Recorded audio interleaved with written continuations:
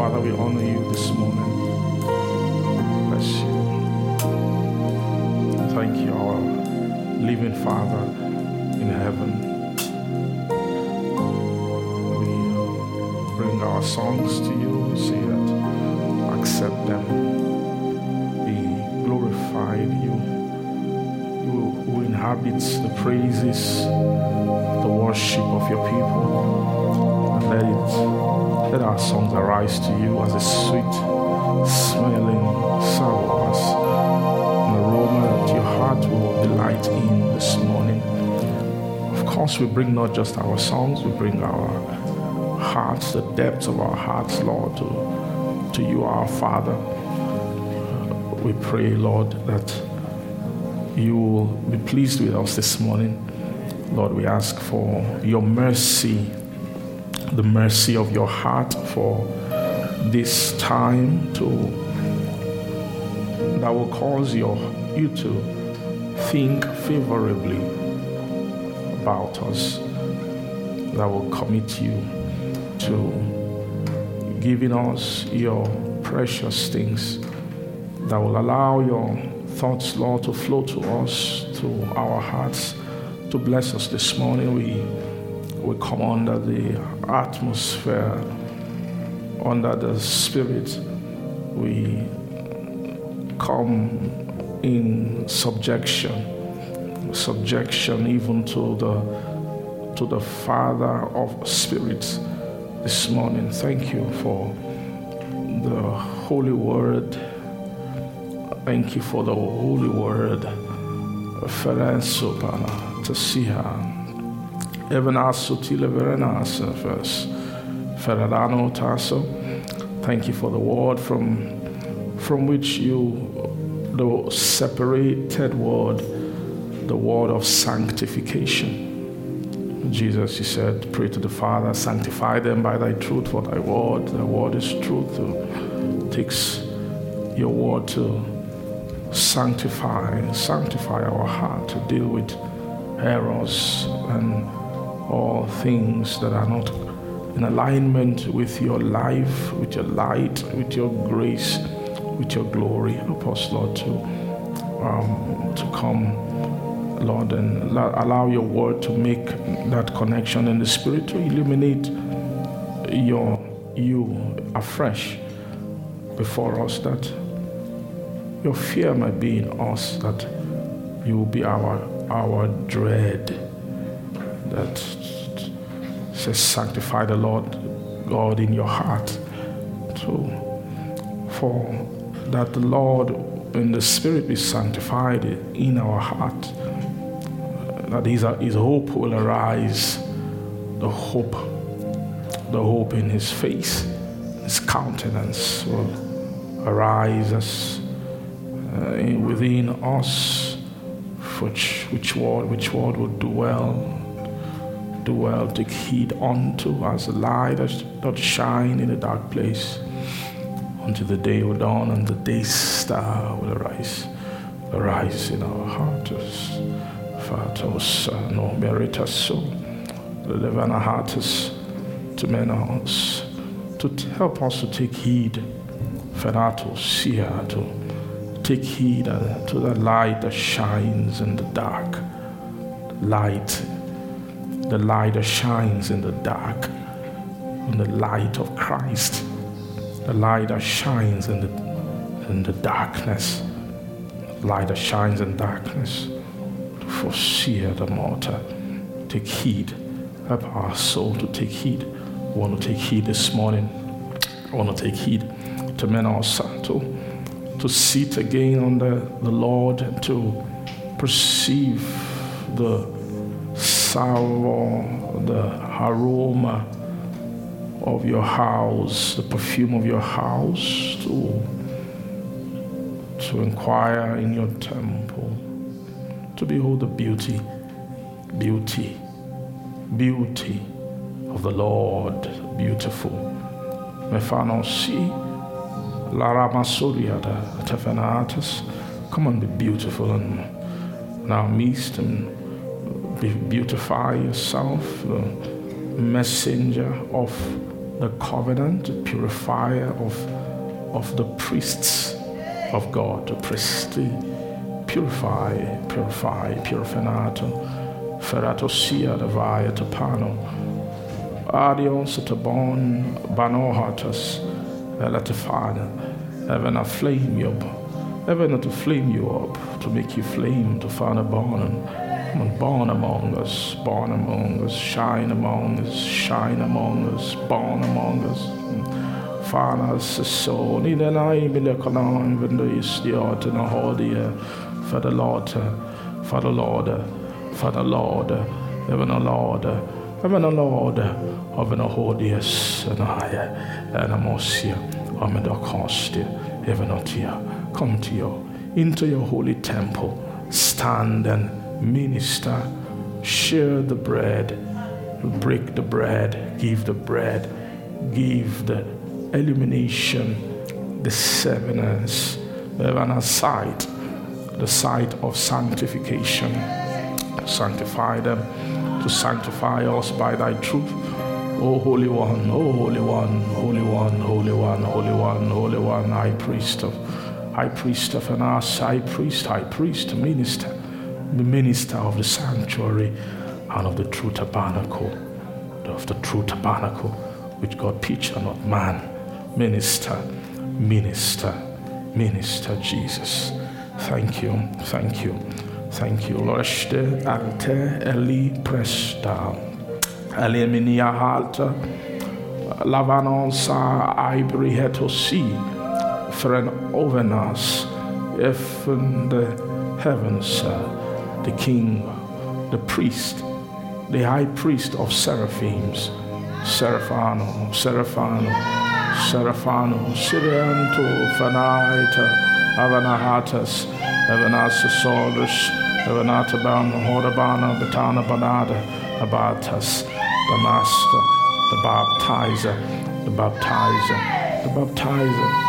baptizer with fire, with the Spirit of holiness, Spirit of holiness, Spirit of holiness. Baptizer with the Spirit to make holy, to make separate, to make holy and separate, to bana sona, to masona. Thank you, Lord Jesus. We welcome your utterance, your ministry, your grace, your wisdom here. Oh, High Priest of good things to come. Come and bless us this morning. I submit my heart to you. I give myself to you. Oh, me hana sivena to first priest,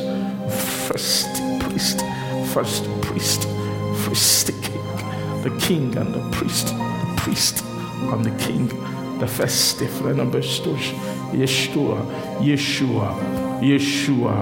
Evanasto friata seminaeta eramata, first by interpretation, King of righteousness, the King of Salem, the King of peace, priest of the Most High God, Jesus, we honor you, Minister.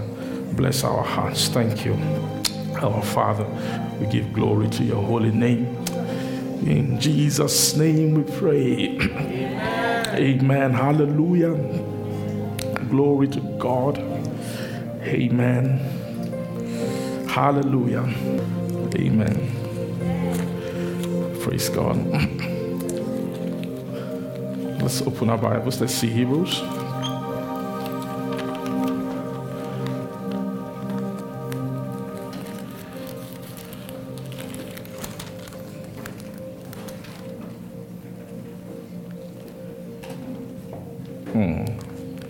Mercy. Thank you, Jesus.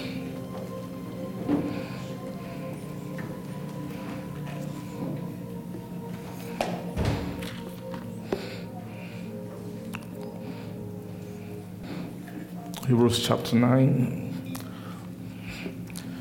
Holy, thank you.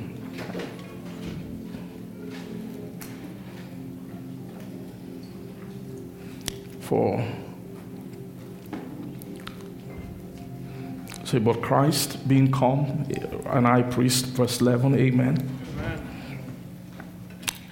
But Christ being come an high priest of good things to come. Praise Jesus, by a greater and more perfect tabernacle, not made with hands, but that is to say, not of this building. Praise Jesus. Hallelujah.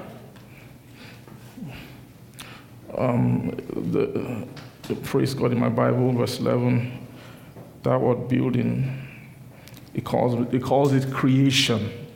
Okay, so not of this creation. Hallelujah. Of course, we know Christ is a new creation or a new creature. Praise God. And Christ being come and an high priest of good things to come by a greater and a more perfect word, tabernacle. Hallelujah. Not made with hands, that is to say, not of this building. So you can see that the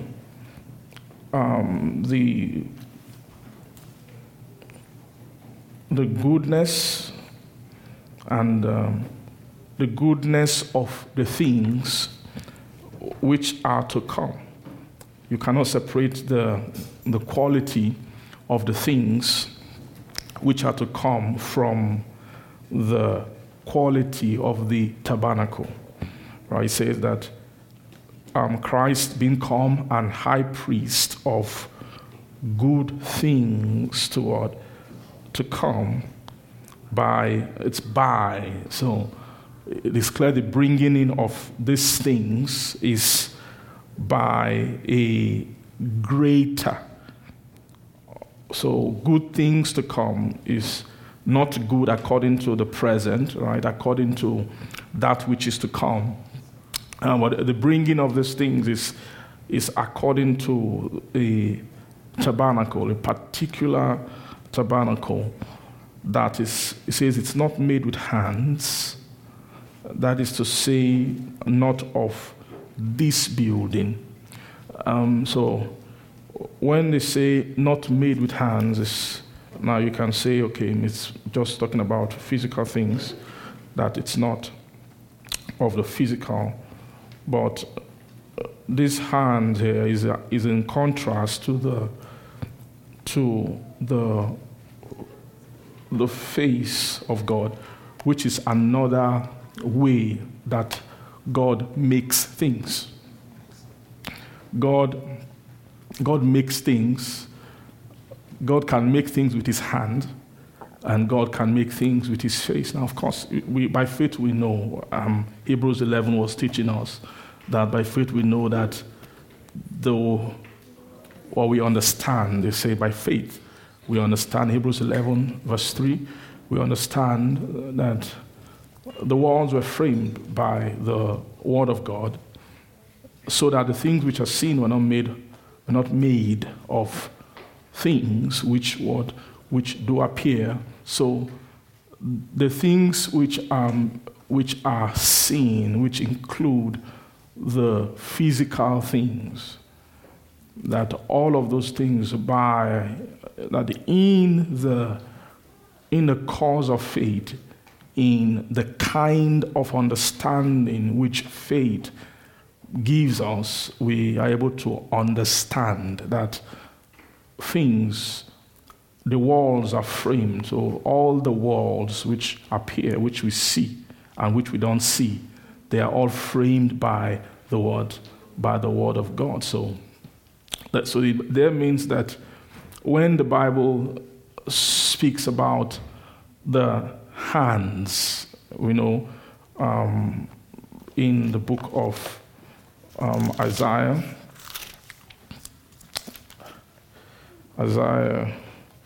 chapter 66, very quickly, Isaiah 66, amen. He says, "Thus saith the Lord, the heaven is my throne." So he's including the heaven, right? "And the earth is my footstool." Then it says, "Where is the house that you build unto me? And where is the place of my rest?" So he's asking about a house that this is actually a task that has been given to man, for man to sort of prepare a kind of habitation for himself. This is a settled thing about the Bible. You can see it right from the time of when God called Abraham, right? At the end of, when you really deduce the journey of the physical Israel, is really to arrive at a particular land in a region and to raise a temple and to institute worship for the Lord. That was the end destination. And until that is done, they got to the land. After getting to the land, that was not the end. They had to fight all the wars. After fighting all the wars, God won wars through David. That was in the end. David knew it's time to build. God said, you can't build. You have to wait for your son. Praise Jesus. So you saw that when every time that God's glory came down, in terms of the manifest glory of God, it was always connected to something that was built for him. Do you see that? Praise Jesus. It was, of course, we came on the mountain, but that was not coming to the people. First time he came to the people was in the wilderness when the tabernacle was built. Then later, when Solomon built the temple, the house was filled with glory. Amen. Well, the house was what? Filled with glory. And God started prophesying about the house. God had something inside the heart of God to find houses or to find places where he will fill with himself or fill with what. So in other words, looking for building that can accommodate his glory.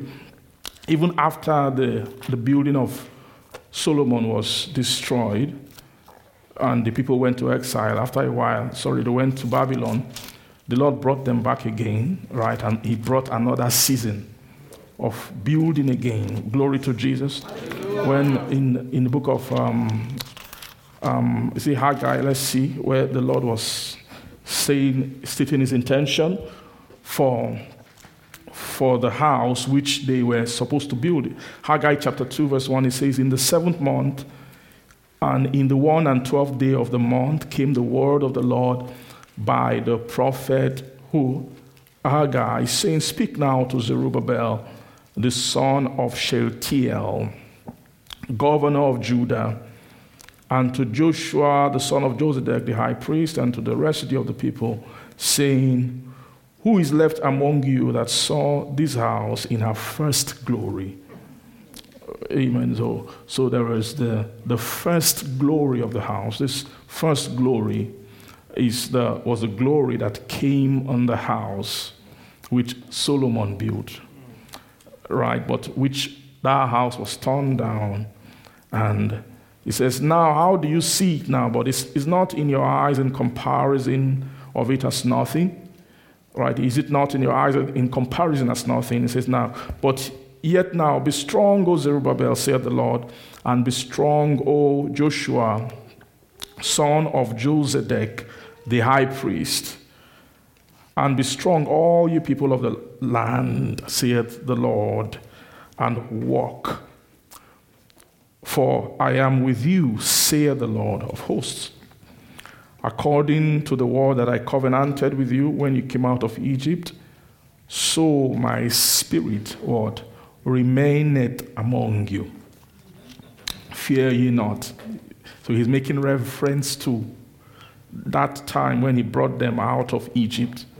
Right? I said, since that time, my spirit has remained.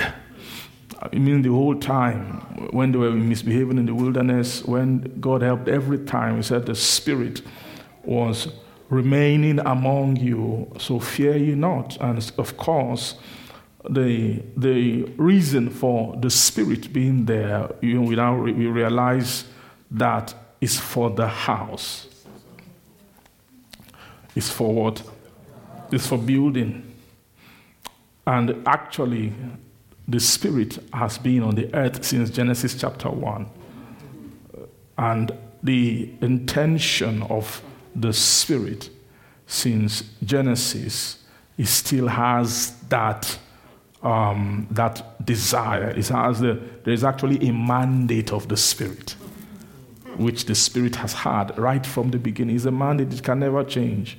It's just going to remain on the earth until that mandate is fulfilled. Praise Jesus. And God has used the Spirit in different ways. God used the Spirit, so the earth was without form and was void. Right? And the Spirit of God was moving upon the face of the waters, and then God began to speak, let there be light, so on and so forth. Right? And that Spirit was involved in everything, all the craft of his hand and the moving of his breath into Adam, raising up the living soul. Everything, the Spirit of God has been present since.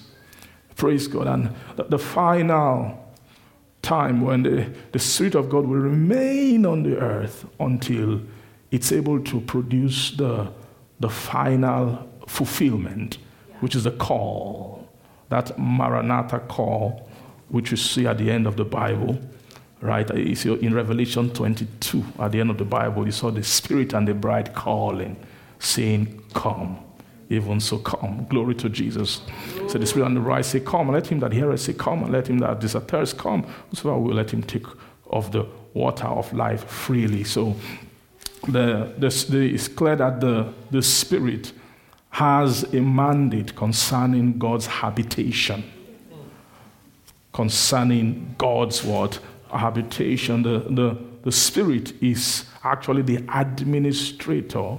The Spirit is the administrator, is the builder. He's been given the mandate. He's been given the blueprint and been given everything, all when he has to do with resources, right? And the craft, the workmanship that has to do with building the habitation of God. That is actually the mandate of the Spirit. That's why the Spirit will be attached to the bride. Do you see that? Glory to Jesus. And after a while, their call will become one. Are you seeing that? So eventually, if you want to, the Spirit is the one who will raise the house. He will he knows where the house is kept, because the house will be in himself. The house he will build, he will hide it in himself. Everything about the house will be in him, such that if you need to see the house, they must carry you away in the Spirit. Right? That was what we saw in Revelation. He carried me away in the Spirit to a great and high mountain. It means only the Spirit knows where he kept the house. Praise Jesus. The land of the house is in the Spirit.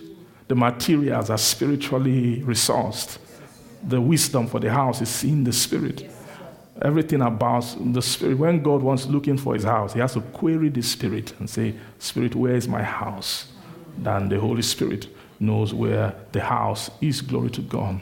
So it is very clear that the bride who will be married to the Lord and who by extension will be married to God will be a woman who is hidden in the Spirit. Right? It will be a woman who the Spirit has taken, the Spirit has received. To be a woman who has found a way to enter inside the Spirit. Glory to Jesus. Hallelujah. And in the Spirit you have, in there she will have her provision, she will have her land, she has her kingdom, she has her dominion, she has her life.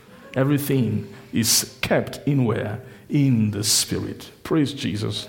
So the Spirit of God has been around and making reference to the Spirit here. He's saying that, where was I reading? Verse 5, praise God. Haggai chapter 2, verse 5, it says, according to the word I covenanted with you when you came out of Egypt, so my Spirit remaineth among you.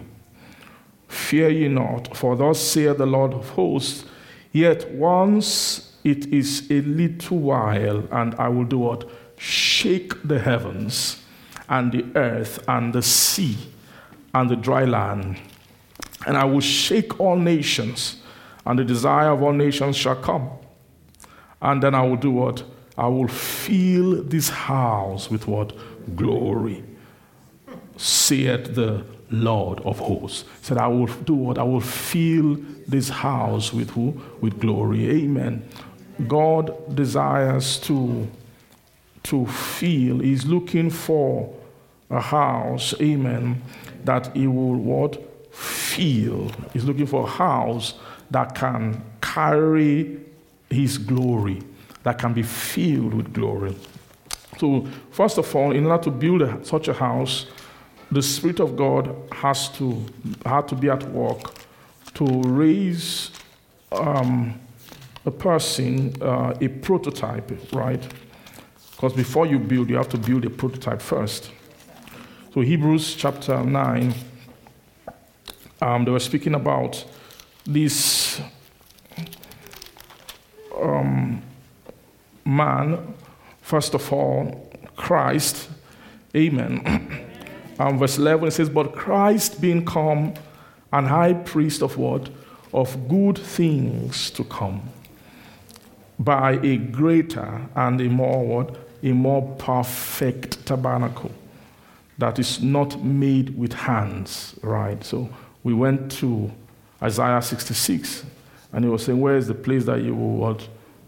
Build unto me? He said that of all these things, verse 2, for all those things had mine hand made, and all those things have been, saith the Lord. He said, but to this man will I then look, even to him that is poor and of a contrite spirit, and then what? Trembles at my word. So he's contrasting the things which is handmade with what he is looking for, all right, or what he will begin to look at, which has to do with when he begins to bring his face, right, and what will his face be set upon. It's clear that what God is doing with his hand and what his face is looking at are not the same. God can be doing something here, but he's looking somewhere else, like his face. He's looking at something else, right? And so the fact that you can perceive the hand of God at work, and evidently this is God's hand working. The fact that God's hand is doing something doesn't mean he's looking at what his hand is doing. That God's whole face can be fixed on something else while he's been working. It's clear God was working for centuries. He just kept working and doing things with his hands. Praise Jesus. And then he spun out works of his hands, and those works kept going on. But his face was not to bring the face of God. The word face just means a genuine interest, right? It means like an actual interest. When you give your face to something, that means that this thing actually calls my interest, right? It calls. It's not easy to get the interest of God. You can cry and say, God, meet my needs, I want this, and God will come easily. But God can do something that he's not really interested in, because he has children he has committed part of himself to them, right? To keep you around him, he will just commission, okay, that's fine. But it might not touch the actual interest of God.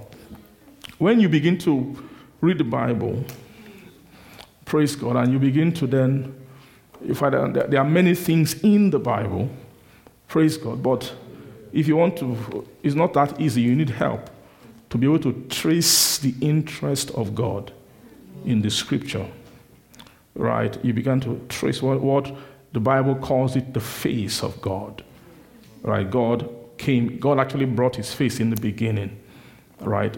After he set the work of his hands, he set the atmosphere, he set the stage, he set the environment, put man in the garden. The man himself was a work of his hand, and he put him in the garden. But God just said, that's not okay. I'm going to now bring my face, which is, he calls it my own presence, and I will put it around man, right? I will surround man with my presence, so that man can begin to have a perception of his elevation, right? That God created man, Genesis, that was the genesis of man. Man was supposed to perceive something that is higher than the works of God's hands, which God has dressed the earth with. And that was the goal for the presence. The presence of God is an inducer. The presence of God is when God makes his presence to be manifest, is actually a kind of merciful manifestation. Right? It's for a call, it's to pull man. The purpose of God's presence is for elevation. It's for elevation. It's for God's presence. When he lowers his presence, is to call the soul of man to take a leap. Can you move out of the things which my hand created? And can you have a leap into and begin to interact and begin to deal with things that have to do with my own intention? That's what you find. When you get to the presence of God, what you find in the presence of God is the will of God. Do you see that? God's will does not travel outside his presence. Rather, you must journey to his presence to find out his will. It's actually like you say, this is a message from so and so. You check it, it's his handwriting, he wrote it with his hand. He sent the message, he relayed it to you, and but you are not really sure. Is there a way, can I see him? Can I talk face to face?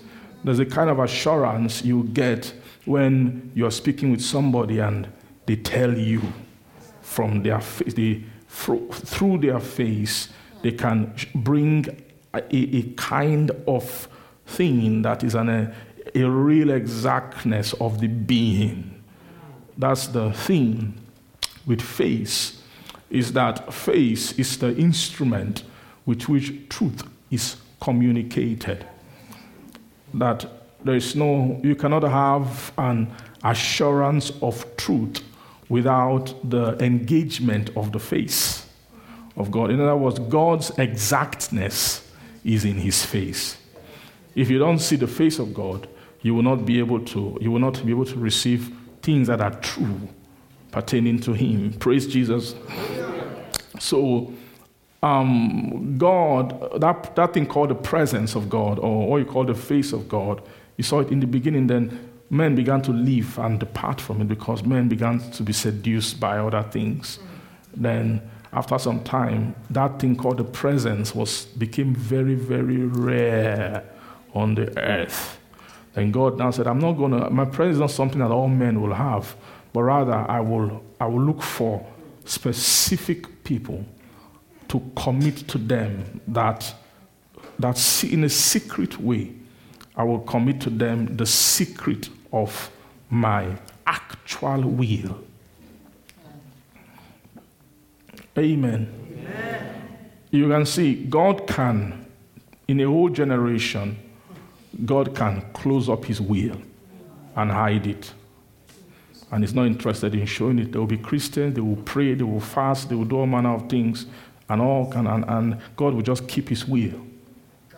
And he will just say, you will do many things, but when it comes to what I'm actually thinking, you will never know what I'm thinking. Do you understand what I'm trying to say?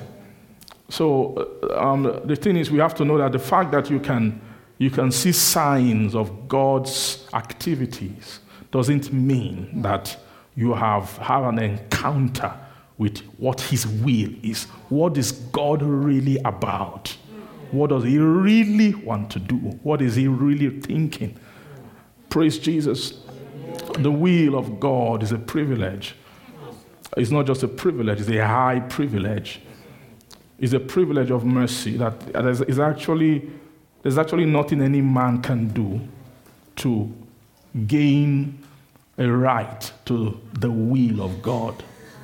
Rather, God must have mercy upon the soul and say that I will have my mercy. Praise Jesus. Glory to God. This was the conversation with who? With Moses, Exodus 33, right? You see the same, the Lord was explaining the entire concept about the rules about his face to Moses. Because Moses began to ask about it. God, I've been with you for so long. I've been with you. But I know I've had enough training, right? Imagine Moses having God's presence, dealing with him in different ways. The first time he saw it was burning bush. He said he looked and then the bush was burning and was not being consumed. So what is the meaning of this? Like a sign. And then he heard a voice saying, take off your shoes, for that the place where you what? Stand is what? So it's clear that they had the Lord, the presence came, and God, don't limit God. God can He can manifest His presence in any way. The physical world is just a playground for God. He made it. If God wants, He can manifest His presence in that light bulb. If He chooses to, He's not without means of communication and delivering. And then, so the Lord came, and then there was a demonstration, probably most likely through an angel, to do that on the tree. Praise Jesus, and glory to God. Hallelujah. Glory to Jesus. Hallelujah. And it did that, and then they turned the ground before the tree into the holy place. Dear God, they turned it into where? Into the holy place, and said that you are now standing in the holy place. Right, that ground, as right now where you're standing is a holy place, and your feet is not really qualified. You don't stand with your sandals. Amen. The sandals, that is symbolic. Sandals represent your doctrine. Praise God. It means that Moses, your doctrine does not align with the holy place. So if you want to stand here, remove your shoes. Your shoes are not qualified. Glory to Jesus. You say how beautiful upon the mountain are the feet of them. And then they relate that thing called sandals, right, or the feet, having your feet shod, right, with the preparation of the word, the gospel of peace. Glory to Jesus. Now, that glory to God. So that sandals, right, when you say the gospel of peace, the gospel of peace is the right shoe that anybody who should stand in the holy place should be wearing. To stand, when you say you've come into standing in holy place, is because your feet has been shod. This is not a preacher. Do you understand? When everything about the armor is not about ministry. Ephesians chapter 6, when they're speaking of the armor, helmet of salvation, is not to go and minister, or breastplate. It's not about ministry. When they say having the sword of the Spirit, which is the word of God, it's not a word to go and preach. Neither is this feet. The gospel of peace here is not about going to preach the gospel. That word gospel means message. Message means tiding. Tiding means doctrine. Right? That was talking about your feet. Where you are standing on is the doctrine of peace. So that's what makes you everyone who wears the armor of God is standing on the doctrine of peace. You know that peace is the crest of the foundation of God, right? Which is Christ. Is the crest that Christ gives to a soul. Is the foundation. Is where, so anyone who has the armor of God must be standing upon the foundation of the foundation of peace. Glory to Jesus. Amen. So they just demonstrated something like that to Moses. The place you are standing right now is called holy ground. Do you see that? So what is holy ground? Can you tell me what is the meaning of holy ground? Holy ground means Christ. Right? Do you agree with me? Based on your spiritual understanding of the scripture, when you say holy ground means Christ. Holy ground is the ground that God builds on, or is the ground where you situate the most holy upon. Is the ground upon which you build the tabernacle of God or the house of God. Right? Glory to Jesus. He said, draw not nigh hither. Don't come. You can't come. Don't move beyond that place. It was a demonstration to Moses. Praise God. Are you seeing that? So it's clear at this point, at this time, Moses' school has not completed. Do you know that? Don't believe me? Do you know Moses was still in school? The whole time while he was journeying with them in the wilderness, he was in his own school while he was leading Israelite. The only thing was that they were raising him to the point where he had gained the credentials to handle something called Egypt in the spirit. But it's clear Egypt is not the highest thing. There are other entities ahead. In fact, when Moses was getting near, Moses fell. Do you understand what I mean? In the plot of the scripture. Now, there's a way they wrote the plot of the scripture in that way. It's for the purpose of understanding. Praise Jesus. But it's clear that when they check Moses' stature in the spirit, they say that your standing now is holy ground. And holy ground standing is enough to deal with Egypt. Yes, sir. Do you agree? Yes, sir. But don't come hither.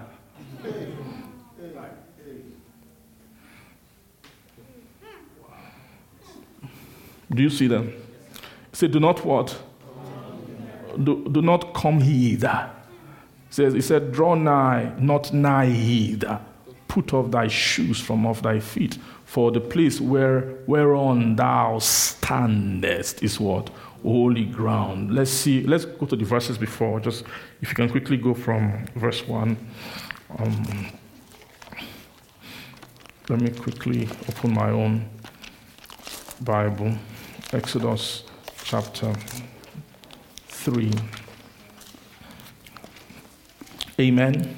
It says, now Moses kept the flock of Jethro, his father-in-law, priest of Midian, and he led the flock to the backside of the desert and came to the mountain of God, even to Horeb.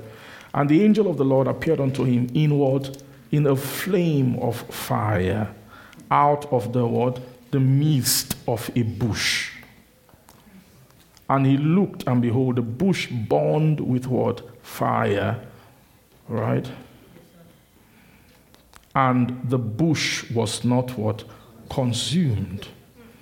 And Moses said, I will now turn aside and see this great sight. Why is the bush not consumed? And when the Lord saw that, he turned aside to see, and God called him out of the midst of the bush and said, Moses, Moses. And he said, here I am. And he said, draw not nigh hither, put off thy shoes from off thy feet, for the place where thou standest is where is holy ground. Glory to Jesus. And then he said, moreover, he then said, I am the God of thy father, the God of Abraham, the God of Isaac, and then the God of Jacob.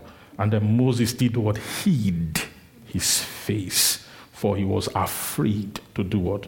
To look upon. Now, if God had raised Moses to this status, he would have said, I am the God of Jacob, and I am also your God, and we know each other.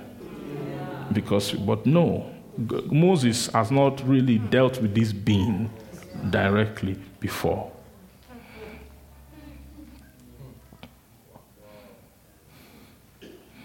Do you see? So from this point, it's very clear that between this point and the time when God said,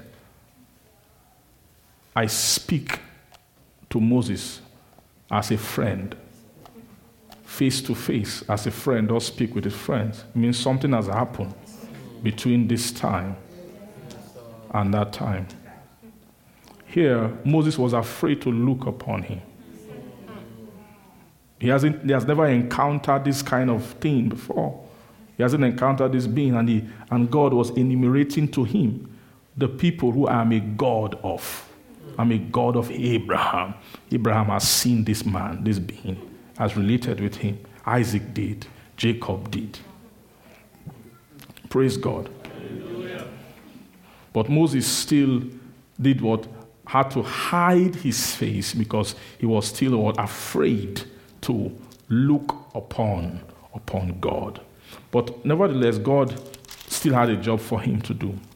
And at the place where he was at that time, he had already developed the stature to deal with Egypt at this point. Praise God. So you're seeing the difference between face. When it comes to face, ministry, you can say that the training of Moses, from this point, that's when Moses begin the training of the face of God. So when I fast forward this to the mountain, that place we opened before, when as a boy, Moses now began to say, okay, this face that I've been afraid of this face, but now you are walking with you, you've taken me through a course where I can have the courage to see the face.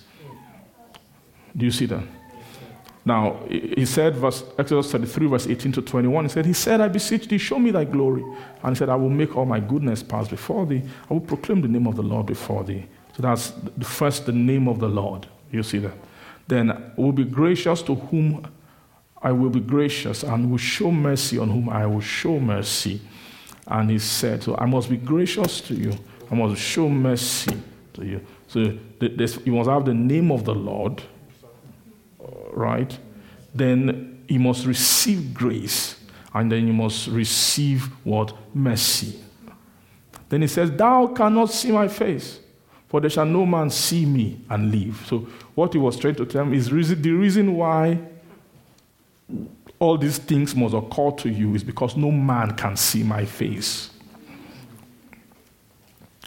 Praise God. And then he said, thou cannot see my face, for there shall no man see me and live. And the Lord said, behold, there is a place by me, and thou shalt stand upon the rock. So you must first of all find the place by me. Then thou shalt, in that place which is by me, there's a rock there upon which you must stand. Right? You must stand upon. Now, how is that? How do you locate the rock where you will stand? It's through the proclamation of the name of the Lord. Right? This rock, there are many ways you can see the rock through the Bible. The rock is also a tower. It's also a strong tower. Right? It's also a foundation. This is the foundation stone. Glory to Jesus. There's also an instance of the holy ground upon which you must stand. Do you see that? Praise Jesus. So I said, thou shalt stand upon the rock, verse 22, and it shall come to pass that while my glory passeth by, that I will put thee in a cleft of the rock, and I will cover thee with my hand while I do what? Pass by, verse 23, and I will take away mine hand, and then thou shalt see my what? By my back parts, but what? My face shall not be seen. Glory to Jesus. Hallelujah. And then, glory to God. And the Lord said unto Moses, now began to speak about the tabernacles and all of that. Amen. Amen. Praise Jesus. So the main point I want to draw here is the difference between the face. You see, God, so imagine God saying this, that God began to speak to him about the foundation, the preparation, right? So before you can see my face, you must find that the rock, you must find the cliff, you must find all of those things, and then you must then receive grace, and you must receive mercy. All those things must happen before you are able to see my face. Now imagine this being who has already brought Egypt. Now, how did he bring Israel out of the land of Egypt? It was not with his face. God didn't, Egypt, it wasn't through the face. It's with the arm. He said with a strong arm. You see that? It was a strong arm. Egypt didn't need God's face.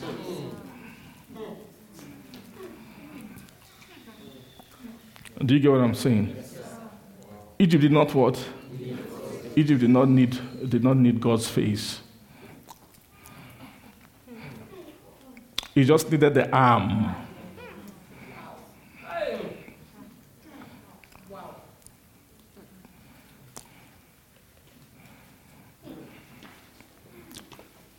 Praise Jesus. He just needed the what? The arm. Now, do you know that there is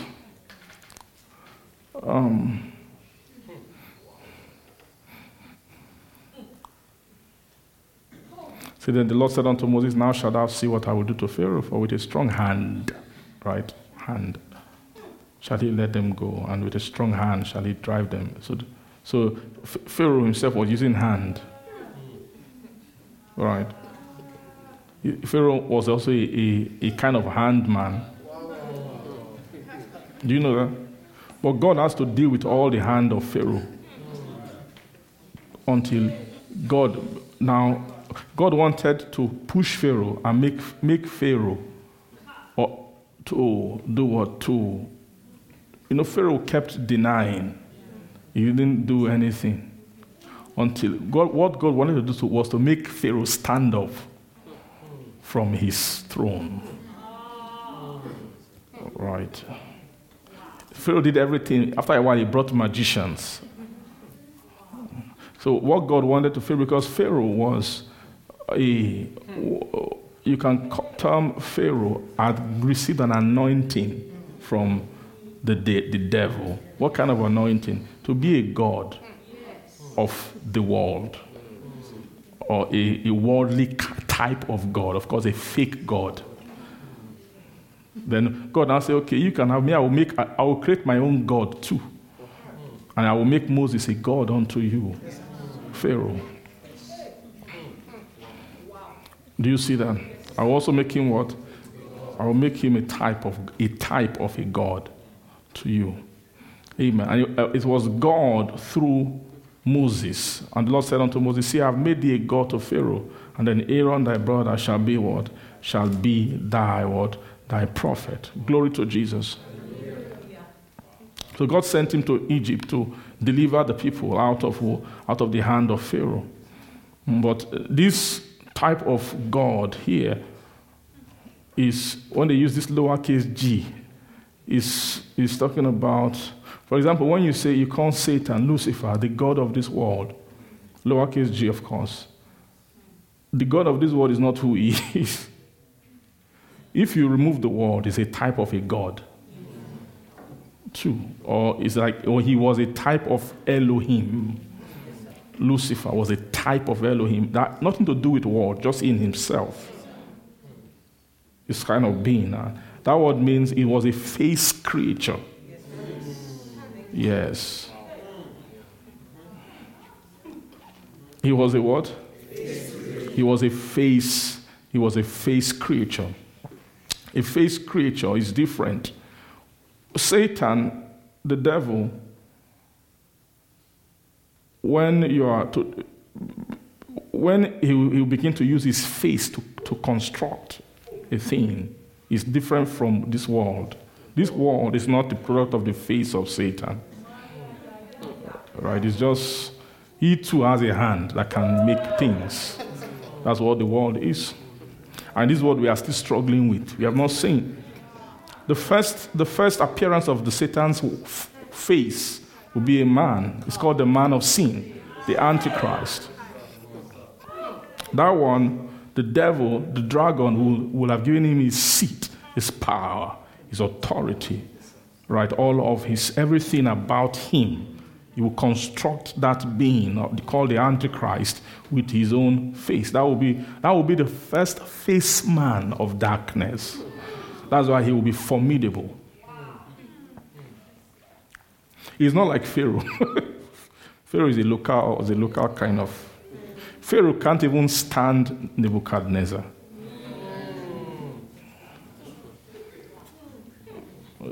Do you get what I'm saying? There are different,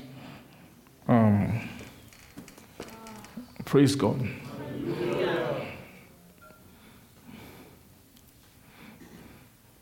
So the type of God that God made Moses to Pharaoh, right, was a God of his hand.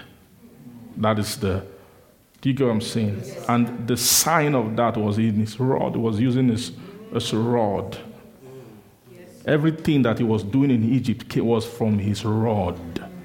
Moses wasn't using understanding to deal with Egypt. He didn't employ face materials. If God wanted to, because it wasn't necessary. You don't need face material to deal with Egypt. You just needed the rod. So that type, the type of God that Moses was to Pharaoh was lower than what God really wanted to make him.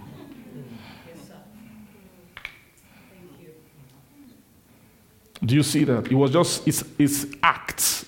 It was a God of acts. That's one thing you must know about God. Like when you say, I prayed to God, God met my needs. Yes, he met your needs. Who met your needs? God. Is a kind of a manifestation of God. There's a way God can manifest as the mighty man who fights your enemies, who all of those things we know as God. He's still God. He has a type of himself that manifests in that way. You get what I'm saying? So there is what you call the hand of God. Is God. There is the face of God, which is God.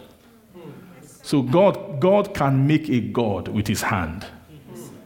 And God can make a God with his face. The Moses that went to Egypt was a type of God that was constructed with the hand of God. God really said this. Me sending you to Egypt is my hand that's going. It's with a strong hand I'm going to go into Egypt. Do you understand what I'm trying to say? Amen. But hand warfare is different from face warfare. Do you understand what I say? What did I say? Hand warfare is different from face warfare. Hand warfare is different from face warfare. Then there's a point where you need more than just the hand. You need you need the face. So as soon as they came out of Egypt, they were going in the wilderness. God has to quickly begin to introduce face ministry. He has to quickly do it because he knows the kind of enemies who they are going to meet ahead.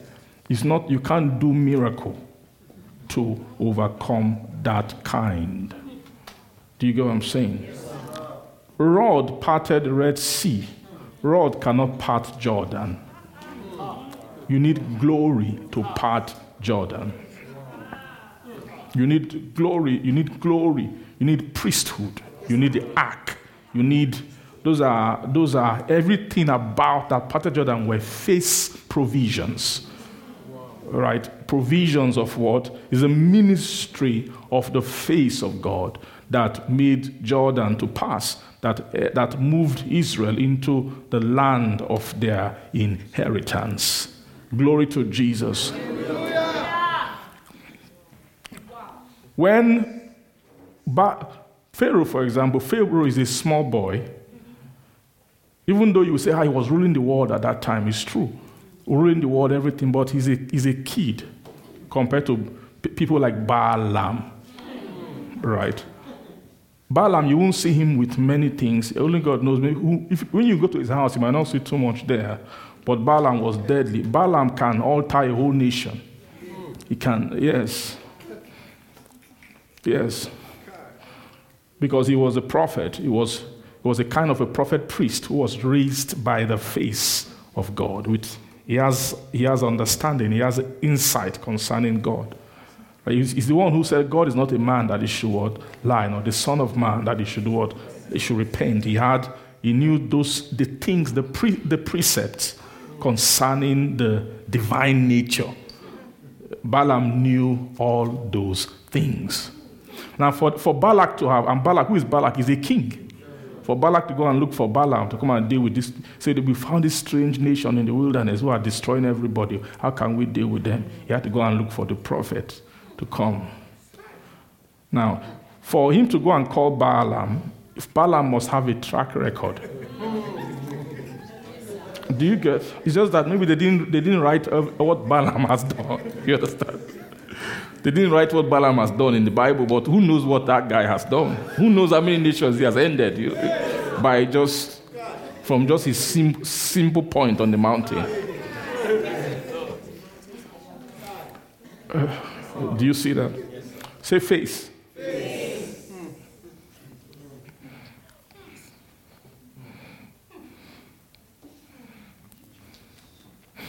When God raises people of his face, you move into a place of operation that is beyond the brutal strength of natural, of everything that the hand that came from God's hand comes under, because of a more superior, a better frame, a better stature. As a matter of fact, everyone who operates by the face of God is from another world.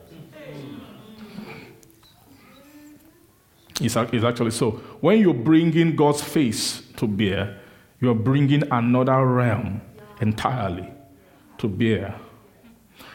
Do you know that the court is a different world from the sanctuary?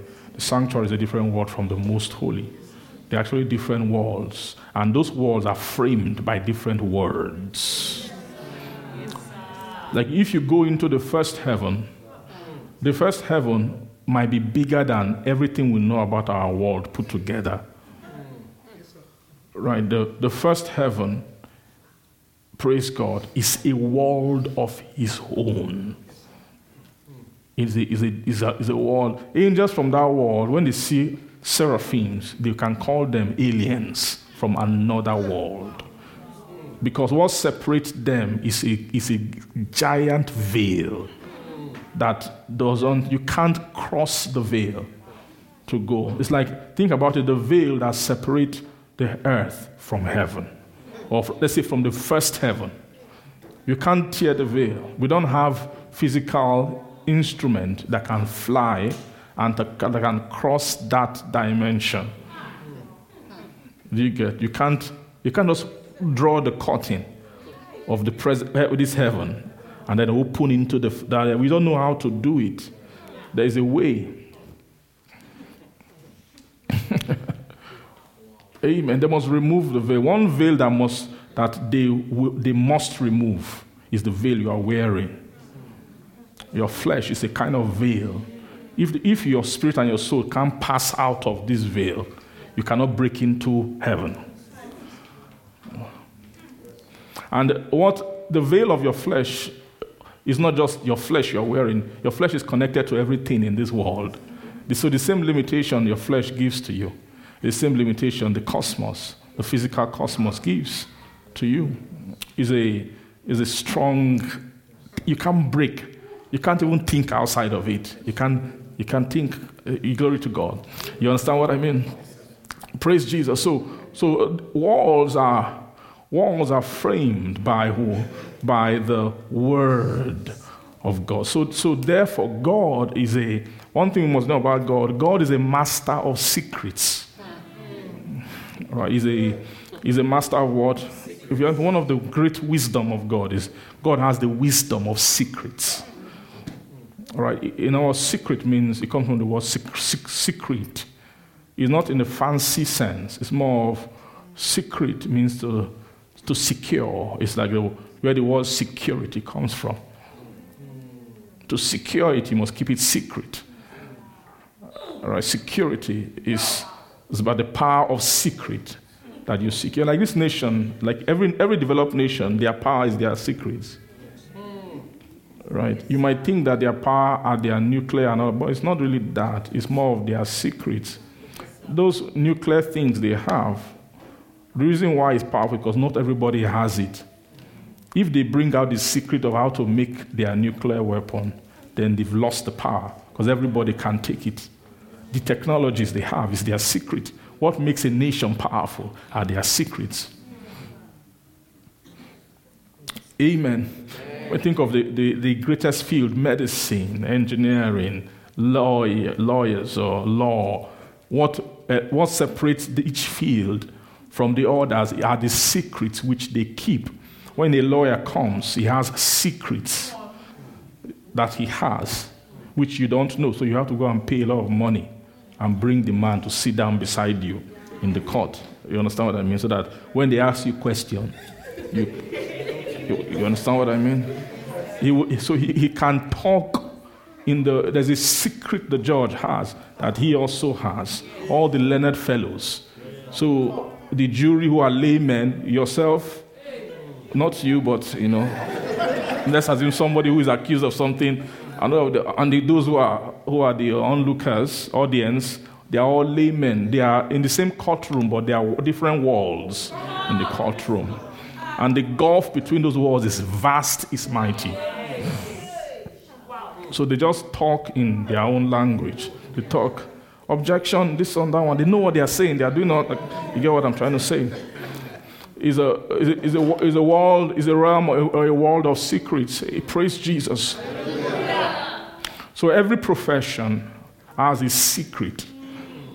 All right. So when you look at the veils of the tabernacle, those veils are designed to calibrate and to keep and define realms of secret things.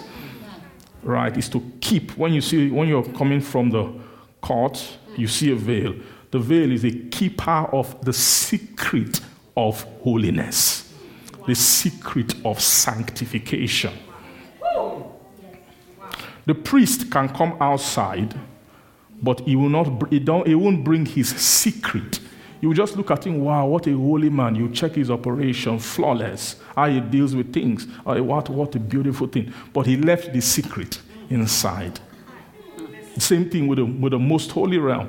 The high priest will go in there, do everything, and then he'll come out. And you look at him, glory around him, everything. But you get what I'm trying to say? Praise God. So God, I'm just trying to show you the nature of God. We must come to terms with this, that God is a master of what? Secret. I said, let me tell you something. The concept of life is predicated on secrets. Yes, sir. Do you understand me? Every time you see life being demonstrated, every life fountains from secret codes that are not visible, are not apparent. Even in the natural, we know in biological sciences, zoology and all of that, we just know that animals behave differently from each other, right? But we can't tell why. To know why, we have to go into studying of different kind of animals, look into their genetic makeup, look into their physiology, look into their anatomy. You have to open them up and study them to check, why does a giraffe behave in this way? You have to go into the secret of the animal. Do you see that? If you can't break into the secret of the animal, you can't understand their life. You see that? So God is a designer for you to keep life, right? Every life that should continue must be kept a secret. So every living thing manifests a secret of their life. Do you agree with that? Every living thing manifests what?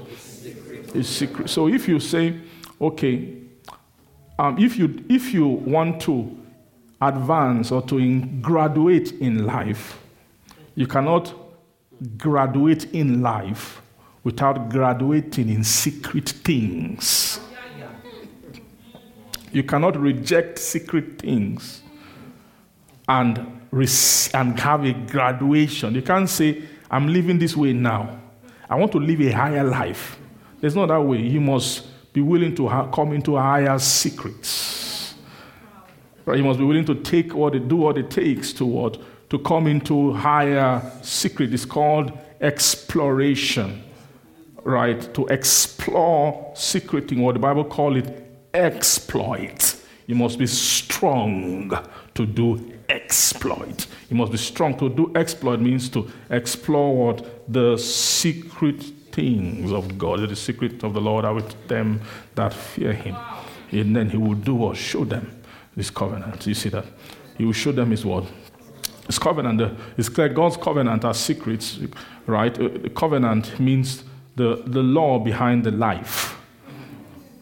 Or you can call it the agreement behind the life, the writing behind the life, which has been agreed to. Glory to Jesus. The secret things belong to the Lord, but those things are revealed. Amen. Glory to Jesus. He said the secrets of the Lord of God are with them that fear him. With them that fear him. Glory to Jesus. And he will show them his covenant. He will show them his covenant. That's Psalm 25. The secret of the Lord is with them that fear him. And then he will show them his what? His covenant. So it's clear the covenant is more secret things. Right? The covenant here is the covenant which the secrets of the Lord will allow the soul to come into. Praise Jesus. Hallelujah. Glory to God. Hallelujah. Amen. Amen. So it's very clear now, based on what I've explained to you, that what the face is a keeper of secrets.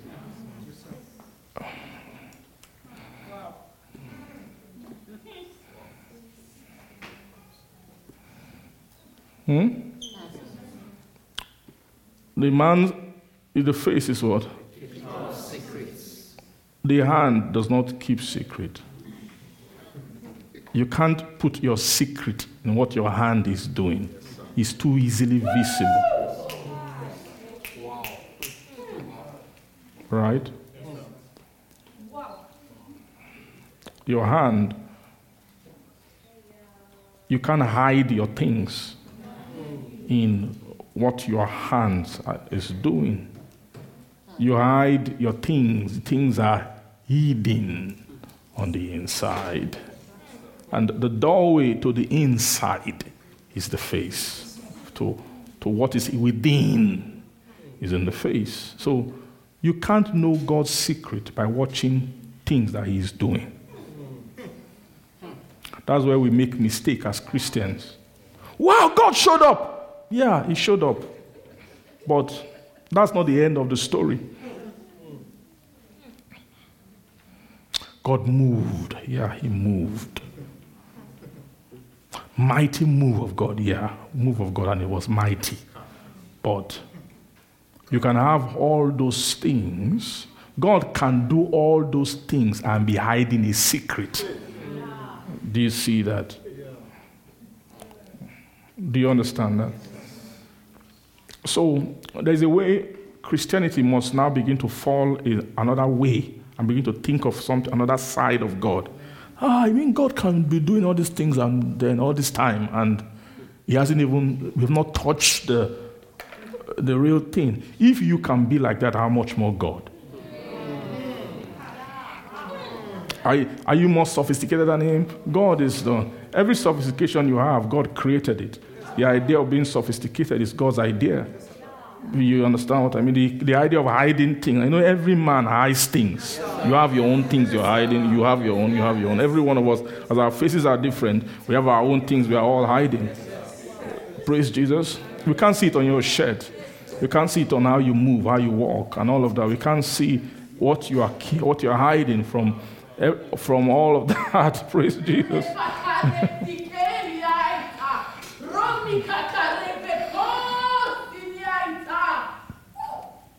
Jesus. Glory to God. Hallelujah. We have to take this tongue off.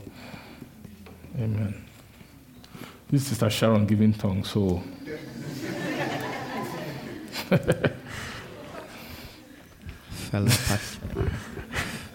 Thank you, Father. Feliata, Fafanata, Felicalamanata, thank you. Precoso Prata, Via Sopanta, Lagaragado, Shapali Prahata, Precatata, Felia Supra, Felemena, Catata, Lipra Artefante, Felecatata, Feliotetania, Sefre Ita, Mecatalia, Fatatatania, Suprenteliganta, for the things within, the concealed things within you. Even the concealed things is the expressions of life that you come from. For those concealed, those secrets in the depths of your soul, in the depths of your heart are the expressions of life. They are the ways of a man. They are the ways of a man. And this is what defiles This is what defiles a man. It is a secret things. It's things. It is his things. It is his things. For that is where his treasures really lie. That is where his treasures lie. For those are the things that defile a man. For you see, the secret things of God belongs to them that fear him. So this is the route of you. Fearing him is how you decide to unleash and let go of your own things and take up his things. The secret things belong to those that fear him. It is a secret that you need to become to fear for you to find access to his secret. So it is the way of access into his secret things that you may bear his life. It is the way of finding his secret. It is the route of fear. It is the route of reverence. It is the route of great fear and reverence that you would come even into the life and access the secret things of God. Amen. Praise God. Christ being come and high priest of good things to come, glory to Jesus, by a what? A greater and more perfect tabernacle, not made with hands, that is to say, not of what? This building. Neither by the blood of goats and calves, but by his own blood he entered once into the holy place, having obtained eternal redemption for us. For if the blood of bulls and of goats and the ashes of an heifer, sprinkling the unclean, sanctified unto the purifying of the flesh, how much more shall the blood of Christ, who through the eternal Spirit offered himself without what? Without spot to God, will he purge your conscience from dead works to what? To serve the living God. Praise Jesus. Glory to God. So the blood of Christ, now he said, was offered through the what? Through the eternal Spirit, who through the eternal Spirit offered himself without what? Spot to God. When they say through the eternal Spirit, amen. What's the meaning of this? When they say the eternal Spirit. Now, of course, eternal. You see the word eternal. You see, everlasting. All of those words they are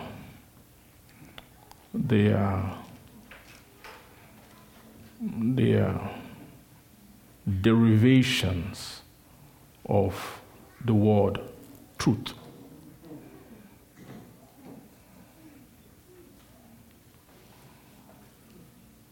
Can you see what I'm saying? Yes.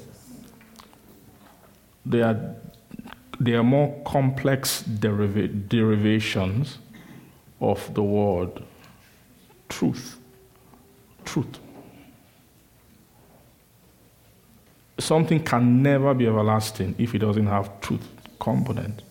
Neither can it be eternal if it doesn't have truth. They are words of the same thing, but when you say the eternal Spirit, is the same as saying the Spirit of truth, but it's the eternal. The word eternal means the fullness of truth. Right. Eternal means all truth.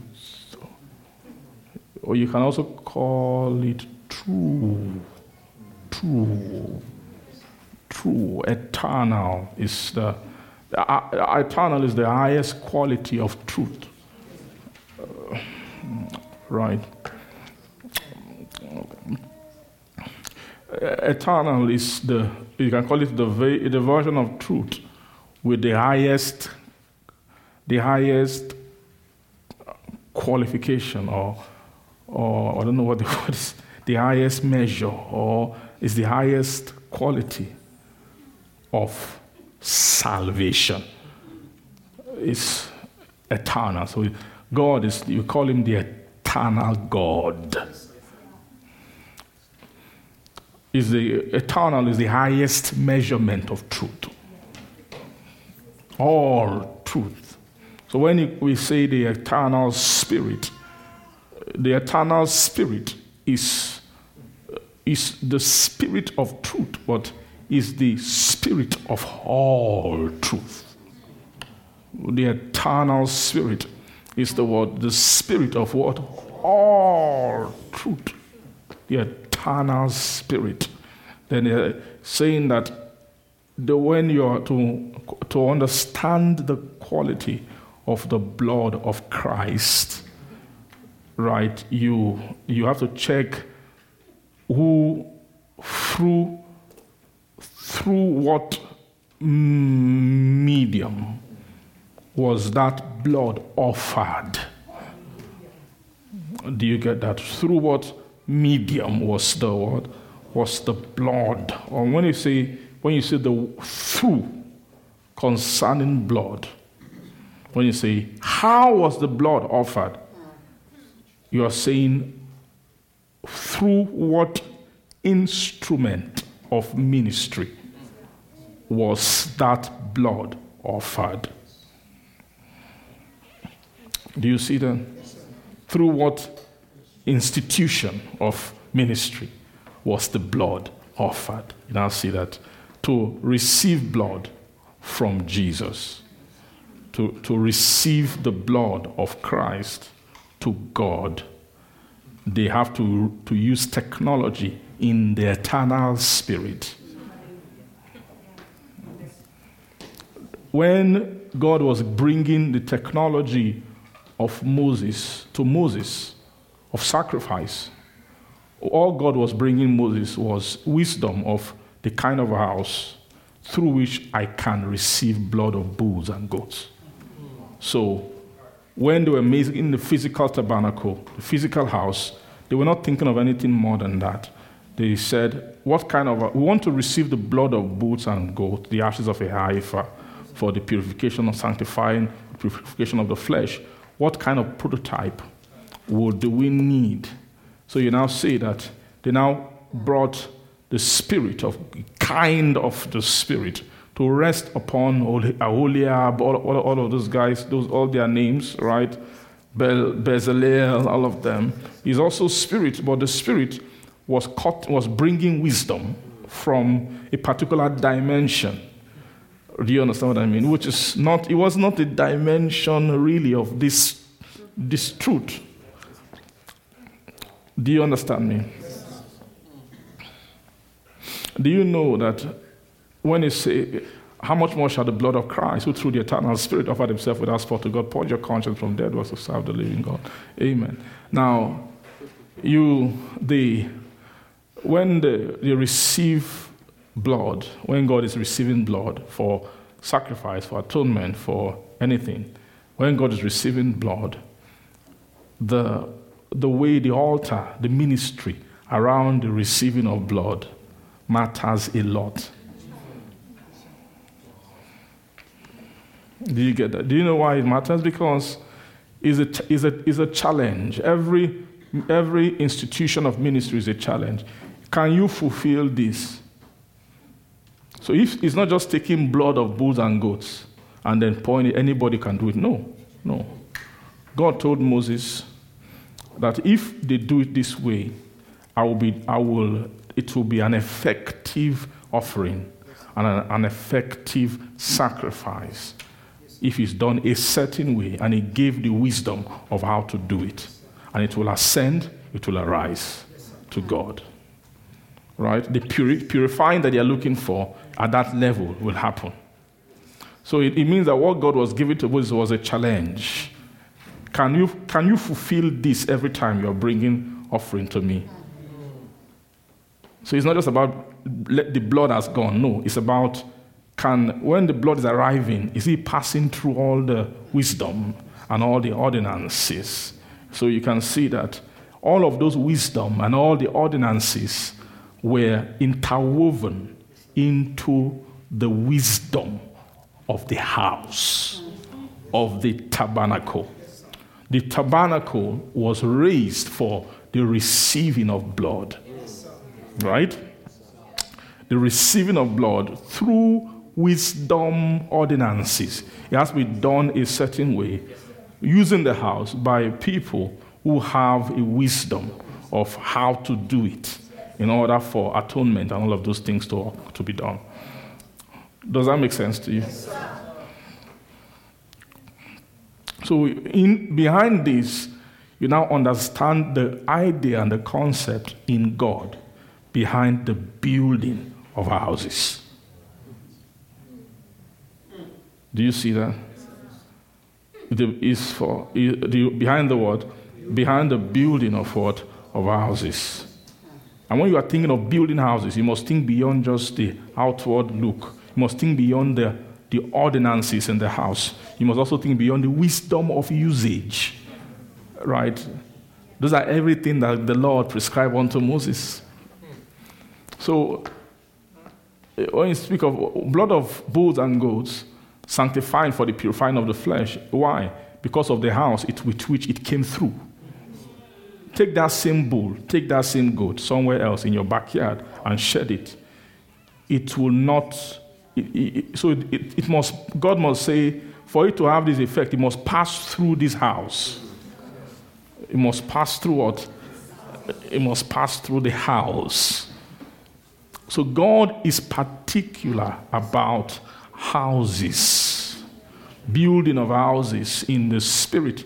And so the building of houses is a particular wisdom of the spirit. Is a wisdom of the what? Spirit. The Holy Ghost is a builder. Do you understand me? The Holy Ghost, can you do this for me? He will do it. I need anointing for this, power for this, and all of that. You've not touched the actual resource which the Holy Spirit is for. What is in? Can you put the Holy Ghost in a position where he feels like he's being used, where he feels like he's being utilized, right? He's being like what God has put inside of him, what they designed for him to carry is being utilized, is being done. Amen. When they were trying to rebuild the temple of Zechariah, God kept fighting them. They thought it was people fighting. They didn't know it was God really fighting them. Why? Because they've not tapped into the resource of the Spirit. They're trying to build the house of God without tapping into the resource of the Spirit. Then they kept facing opposition. That was the book of Zechariah, was a revelation. Now look, this house is not an ordinary house. It's not by power nor by might, but it is by my Spirit, saith the Lord. Then when through the revelation of the Spirit, now said there's a bring forth of the headstone, shall bring forth the headstone with shoutings of what? Of grace, grace, grace to it. Glory to Jesus. Are you seeing that?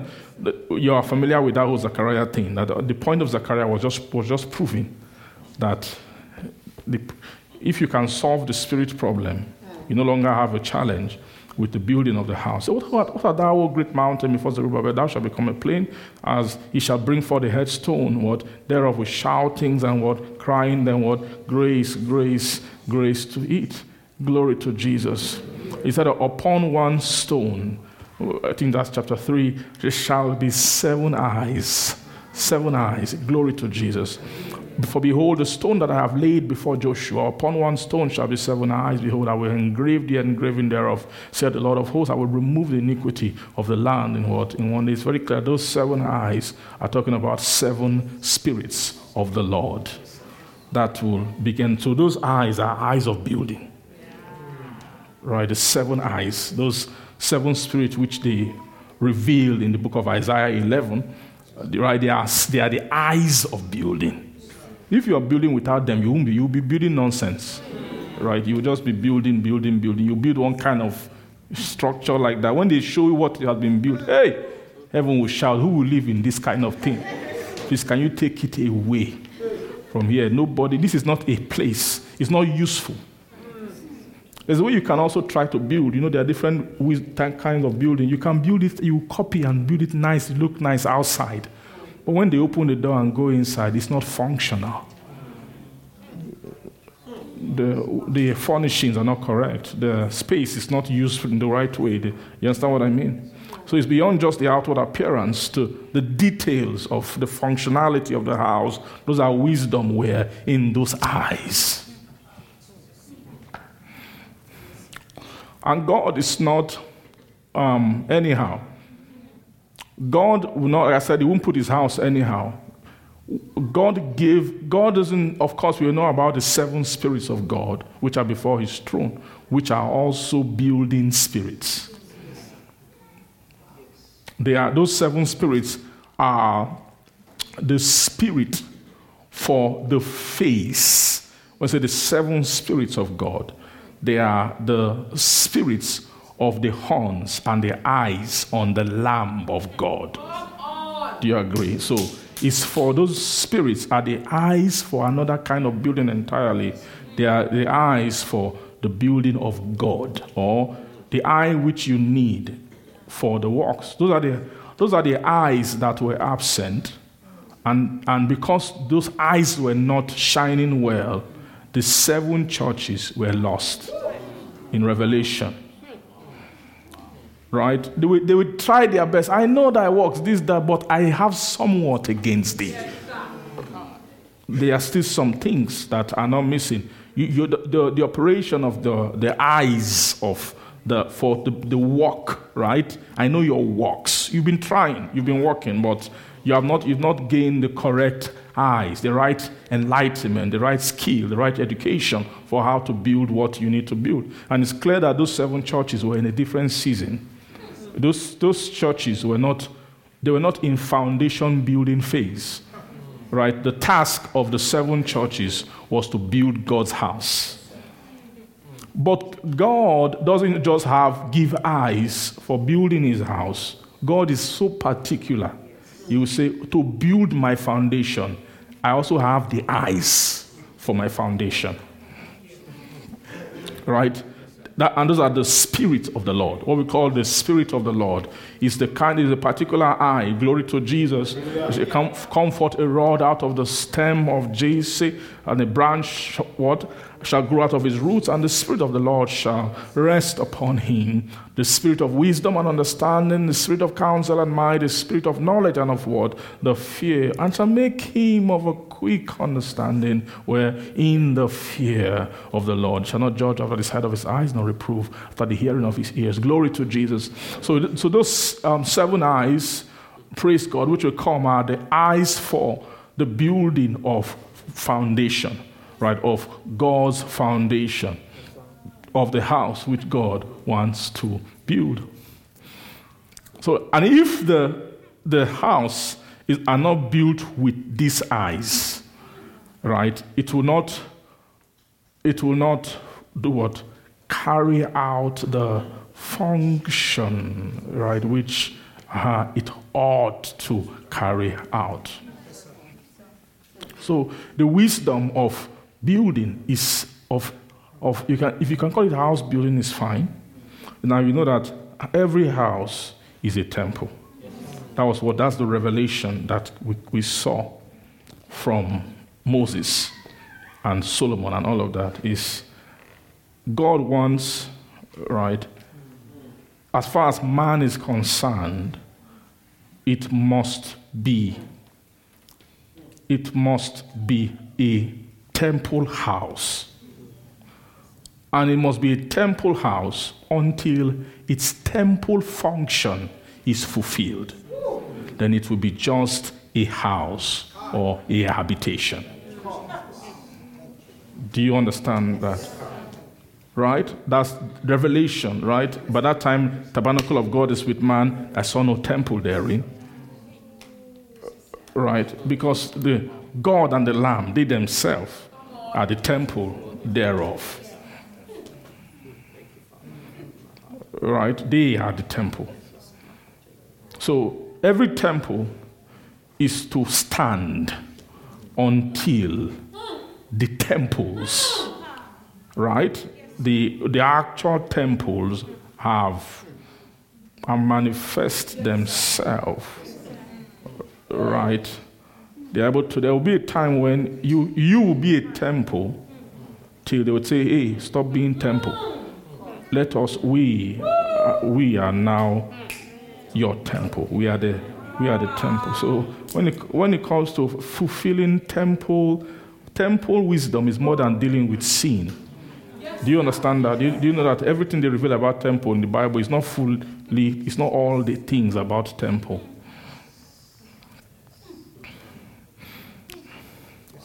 Do you get what I'm trying to say? Amen.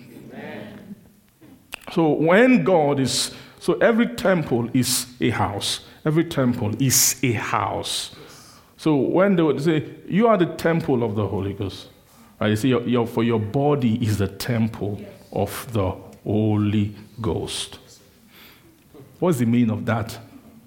For the Spirit of God dwells in you. Know ye not that your body is the temple of the Holy Ghost? 1 Corinthians 6 verse 19. Which is in you, which you have of God. Do you see that? And ye are not your what?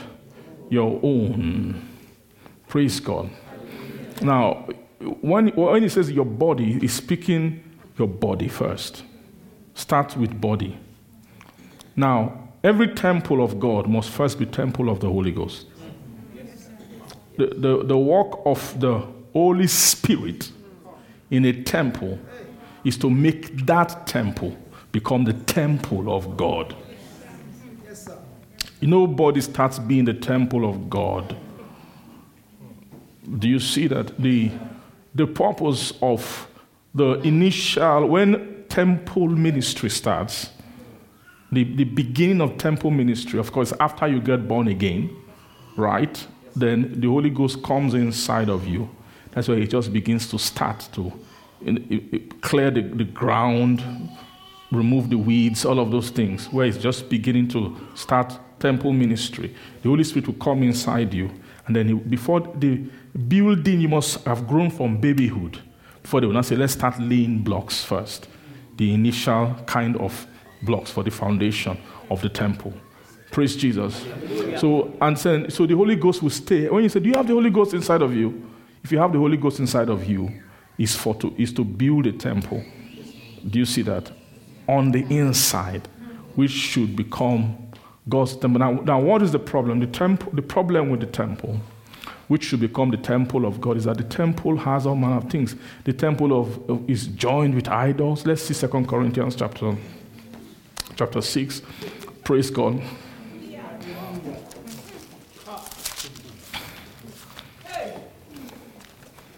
Amen.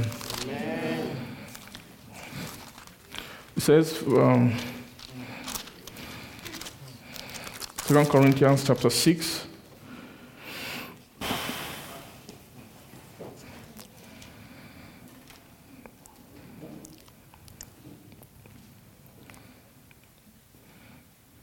Verse 14. Says, be ye not unequally yoked together with unbelievers, for what fellowship had righteousness with unrighteousness? What communion had light with what? Darkness? And what concord had Christ with Belial? Or what part had he that believeth with an what?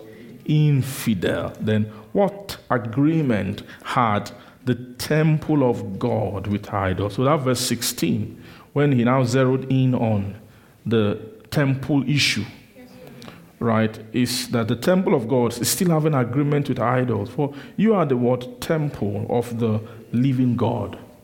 So first, you are really the temple of the Holy Spirit first. But your goal is to become a temple of who? Of the living God. Now, who is a temple of the living God? Is a temple that produces, that raises service to the living God. Do you see that? It's a temple that constantly fulfills and generates what? Service to the living God.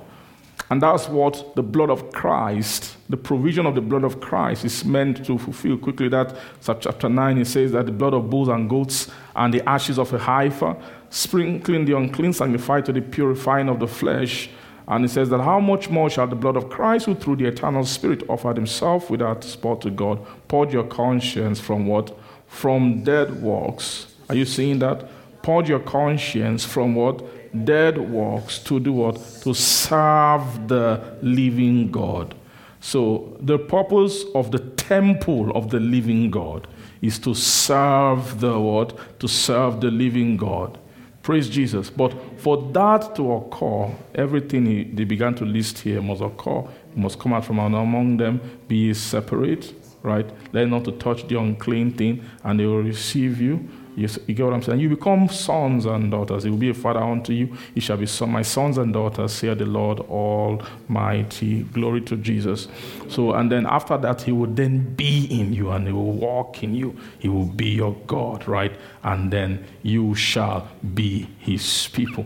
When you become his people, then you have become also your vessel has become a temple for the word, for the living God. Praise Jesus. Hallelujah. Amen. Amen. Are you getting what I'm trying to say? Glory to God. Now, the thing is to raise this kind of temple, a temple that serves him. Right? You know, when you're using service, when in the before the eternal God will appear, what will make the eternal God emerge is that the service of the living God has been completed. Do you see that? What will make the eternal God to what? Appear is that the service of the living God has been what? Has been completed. When the service of the living God has been completed by the temple of the living God, the eternal God, who is a temple, will then what?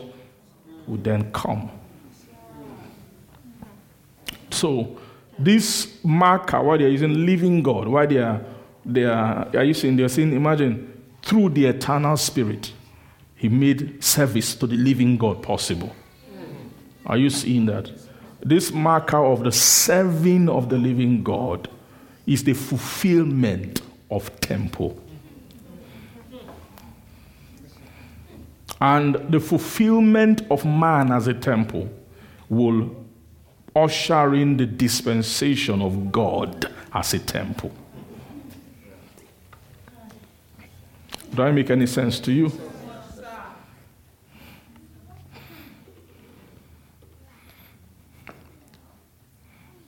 Are you sure?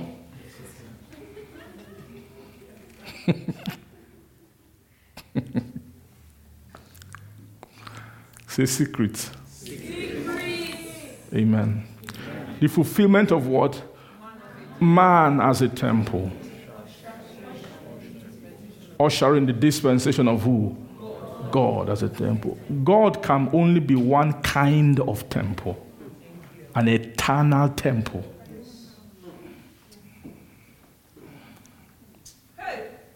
Do you see that? About an eternal temple cannot come in to replace the temple in man until a service has been fulfilled. There's a kind of so the living God is a man, the Father, who says, "Come, serve me," and when serve me, and to serve him, he must go through the ministry of the Spirit that has the eternal in mind.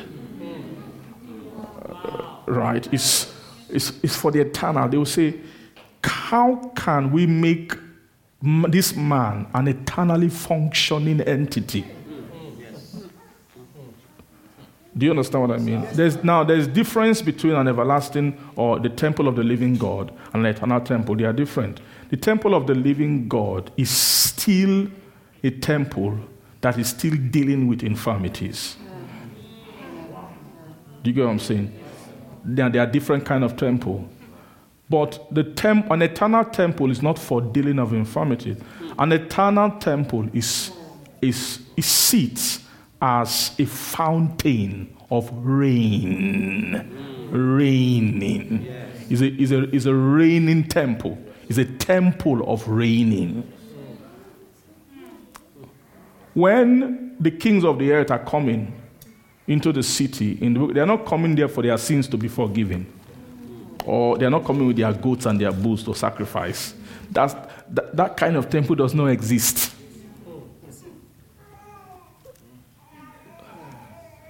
Do you get what I'm saying? What exists there is a temple. Is a temple with a throne that's no longer collecting sacrifices for sin. Is a temple with a throne which is a seat of rain. Do you understand what I'm trying to say? Which is a seat of what? So it's clear that from the pattern of the way the tabernacle is designed, that the most accurate definition of an altar was the ark. But what is crowning on the ark is a seat. Right? That is what you call, where you actually sprinkle blood, right, in that tabernacle, is actually a seat for the mercy seat. What kind of seat? Is actually a seat that is prepared for the glory of God, where God's glory will rest. It's clear that finally the eventual city or the bride, when they say in city, all those things they are describing is just the bride. Though. It's the bride. That bride, it's clear she will have a seat in her. Right? And the seat that will be in her will be a seat of glory. When you check that seat, you're able to go into the city, then go into the temple. Then when you check the seat on that temple, you will see that what is sitting on the temple is a light. Is God and the Lamb. Right? The Lamb is the light thereof. And because of him being the light thereof, then the glory of God does what? Lighting the city. Are you getting me? You see the same thing you saw in the book of Exodus, right? When God's glory came, there was a glory within, but there was also the glory that was above. That one that was above is visible from outside, afar. There was a dimension of God's glory over the tabernacle that you don't need to journey in to see. You see it on the inside. That one is not the Shekinah, but the Shekinah is on the inside. Only those who can journey into the most holy can see the Shekinah glory. So in the city to come, the glory of God will lighten the city, but there will be the light thereof, which is the light thereof is a type of the Shekinah of the city to come. Are you understand what I'm trying to say? But what will happen, that whole thing is not an altar of sacrifice anymore. Right? Because by that time, sacrificing has finished. Let me tell you guys something. There will be a time when sacrificing would have ended. They say that we have finished the time of sacrificing. Right now, when you come into that place, is a time from where rain fountains out from. So the kings of the earth, when they bring their glory into it, they are coming to take wisdom of raining. Do you get what I'm saying? There is a wisdom of reigning for the earth. But by that time, it will not be according to earthly devices. That what will qualify you to be a king of the earth will be you must be able to journey into heaven. By that time, the new earth will be a different kind of earth. And it's not this type of earth where men rule with vain glory. Right? Men who have dealings with hell, gates of hell, are reigning on the earth, but the new earth will be different. The new earth will have an eternal security, but the eternal security will come from tie to the new heaven. That when you see dominions on the new earth, they will be there because of access of pilgrimage. Are you getting me? Access of what? Pilgrimage into what? The new heaven. What are they going to? They are actually going to receive glory.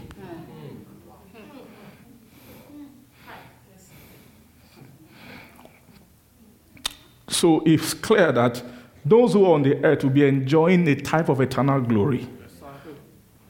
By extension. Do you agree with me? You might not have a glory, but you are enjoying it because the person who is ruling over you knows how can go and fetch glory. So when you come, earthly wisdom will be different. It will be wisdom that is coming from a higher place. Right? It's very clear that one of the greatest things the earth is suffering right now is a great disconnect. That's the suffering. Why is the earth this way? Why is everything corrupted and dying and degenerating? It's simple. Men of the earth, those who have been given seat and authority of the earth, don't want to have anything to do with heaven.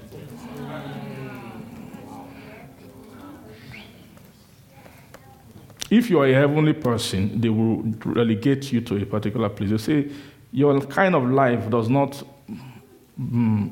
cannot help the earth. They put you aside. You are heavenly conscious, earthly useless. They say you are earthly useless to the earth, so we put you aside.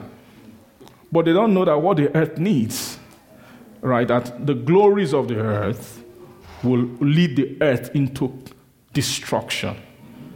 That the glories which are on the earth are actually corrupted glories, what we call the glories of this world, by which the earth is being ruled. Amen. Amen. But in the final picture, right, that's where there is a picture of alignment. That's why. Do you know that even while the present earth is here, don't say, okay, because the earth is governed by the earthly people, so let's leave the earth to them. No. Why? You have no excuse because you can see the actual picture. You can see the alignment.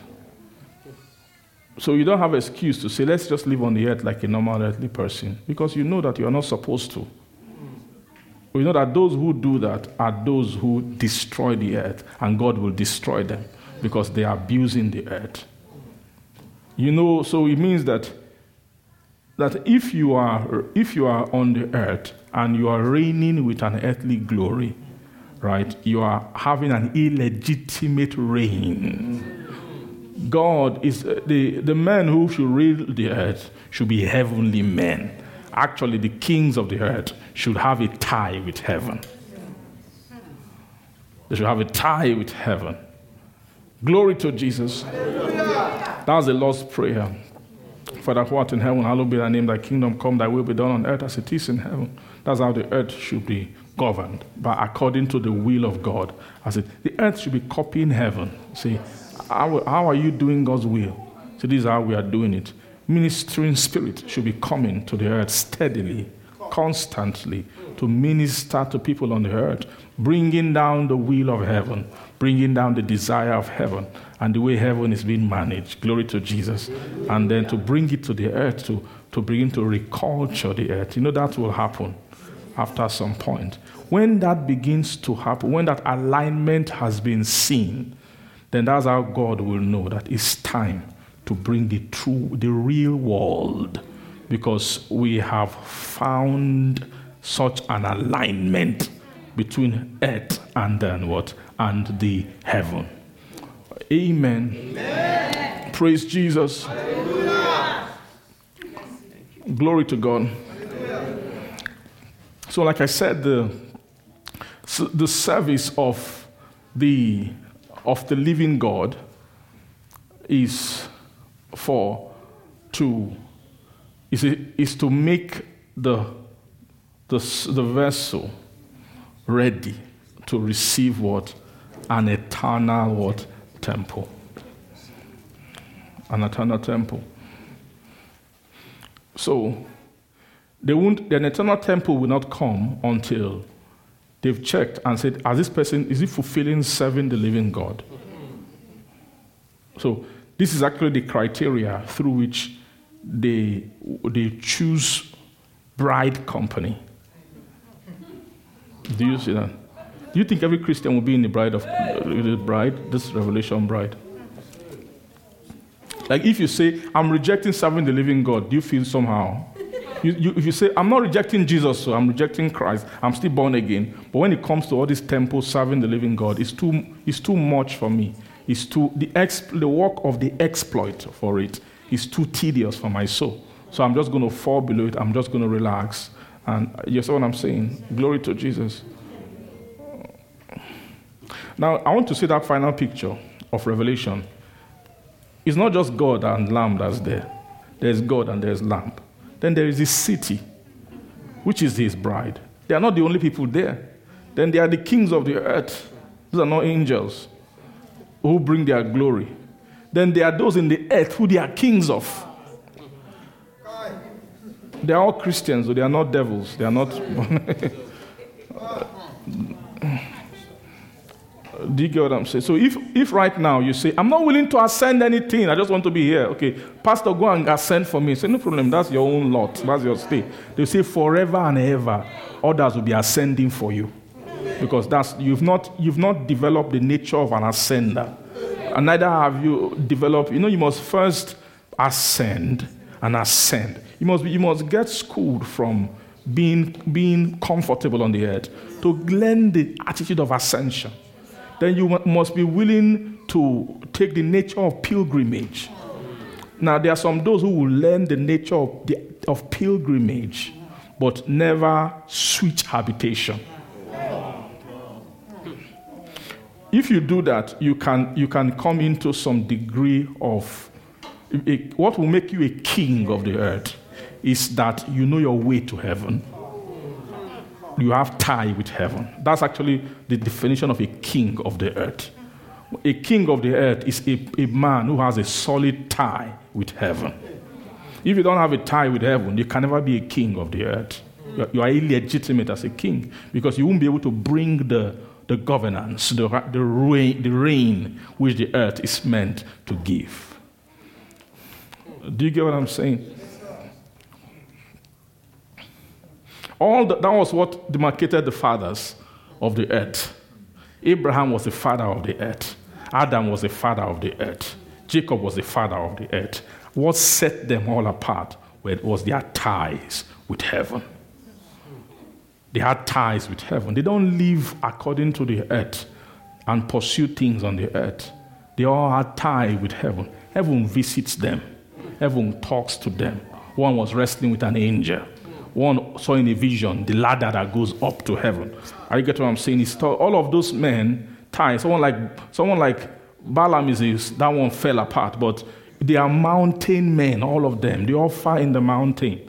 What makes you a mountaineer, a user of the mountain, means you are higher than the earth.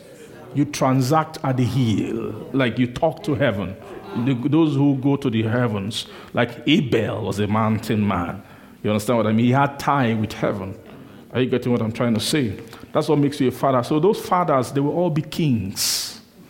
God will never trust the earth to anyone who is of a lower cadre.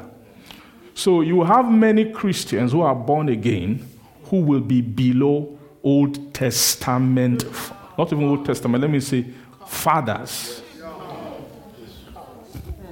Whether Old Testament, non-Old Testament, New Modern Times, glory to Jesus, people who are able to have tie with heaven. It doesn't matter, you being born again doesn't mean you have that. You can be born again being with the most carnal fellow. You understand what I mean? That you actually have no concern about anything about beyond the heaven. They are checking your brain. They know your brain cells, how it works. They know when you normally shut down. If when they say heaven, you shut down, they can tell it. When they say earth, you boot up again, and then you begin to move. They know what kind of glory you like. They know when earthly glory starts dancing, you get whoa, whoa, whoa. When they shut it down, bring heavenly things. It means someone like that is a proof that if they leave the earth in your charge, you will destroy it.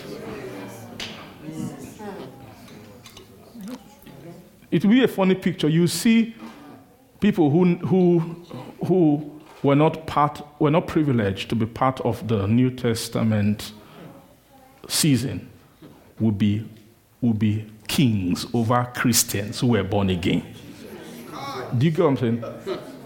What is born again? Born again is just privilege. That's all it is. It's not anything more. Born again means they give you chance. That's all. It's not an ID in the spirit. It's not. You get what I'm saying? The same place guys who never got born again are going to hell in heaven. Did Adam get born again? Did Abraham get born again? Jacob, are they going to hell? No, they're in heaven. The same way, where they are going is where you with your born again card is going to. And you might not even near their own neighborhood. Do you get what I'm saying?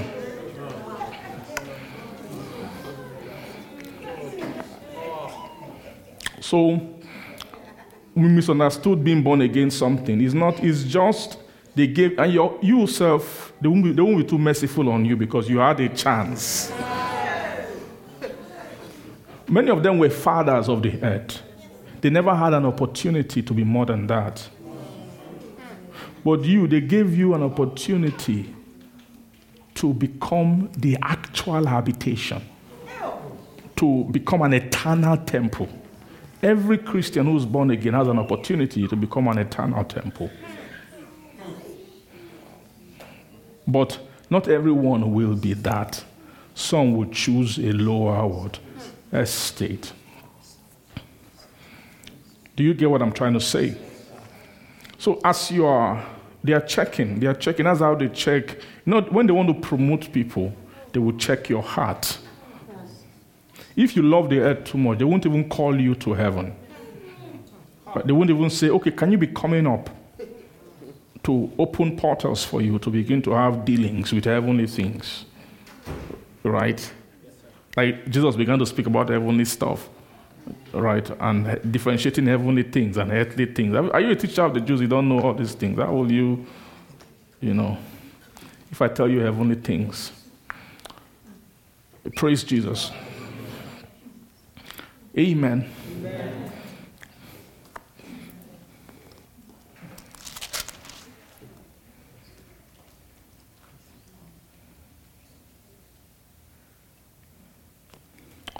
Praise God. So, like I said before, so step by step, you have to journey to a point where you must be able to fulfill the duty or the task of the temple. Which temple? Serving of the Lord, of the living God. Serving the living God is a task of those who have come into everlasting life. Right? Everlasting life means the life of the fathers. The fathers, the training of the fathers is how to serve. Is the service of the living God. Amen. Amen. Now, when in fulfilling the service of the living God, the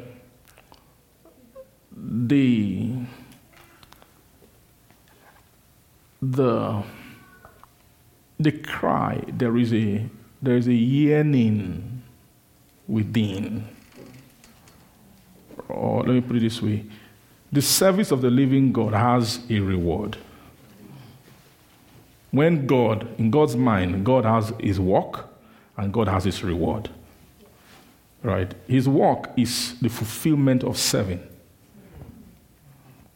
That serving him as the living God. Then what is his reward is the replacing of your temple of service with an eternal temple. Right? In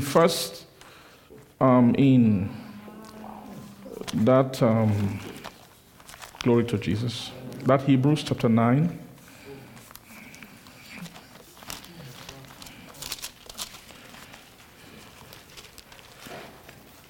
Hebrews 9. Amen. Through the eternal Spirit, right?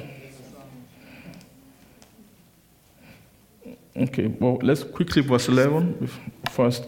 But Christ being come and high priest of good things to come, you see that?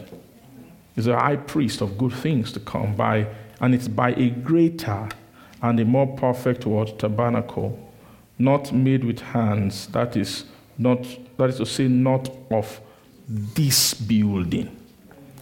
Are you seeing that? Not of this building. By a greater and a more perfect tabernacle. When he says by a greater and a more perfect tabernacle, that tabernacle which they say by is what operates through. It says through the eternal spirit. It's through the provision of the eternal spirit. That's how he offered of himself to God without what? Without spot. Praise God. To purge your conscience from dead works, to serve the living God. How he offered it is through the kind of building which he used, which the eternal spirit constructed. That's the building, it says, which is to say not of this building, right? There is what you call this building. Every man has this building. Every man has what? This building. The way to remove this building, the eternal spirit, praise God, must bring forth a fresh work of construction. It will take the eternal spirit to construct the building that can serve the living God. That spirit, why is it called the eternal spirit? Is a spirit that builds with eternal life in view. Right? He builds with eternal life. When he's building you, he's not thinking of now. He's not thinking of your problem today. It's not that he's not conscious of them. That's not what his focus is. When he's building you, he's thinking of the world to come. Right? He's thinking of the final habitation of God. You get what I'm saying? That's how he's building. He's thinking of a soul that can fulfill the work for that reward. Do you get that? It's the eternal spirit to build a soul to that place. Glory to God. I love the word building. When it says it's not of this building. Every man has a building.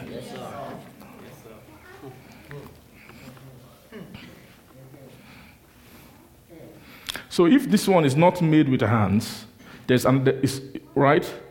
If this one is made with hands, what we call this building, but there's another building that is not made with hands.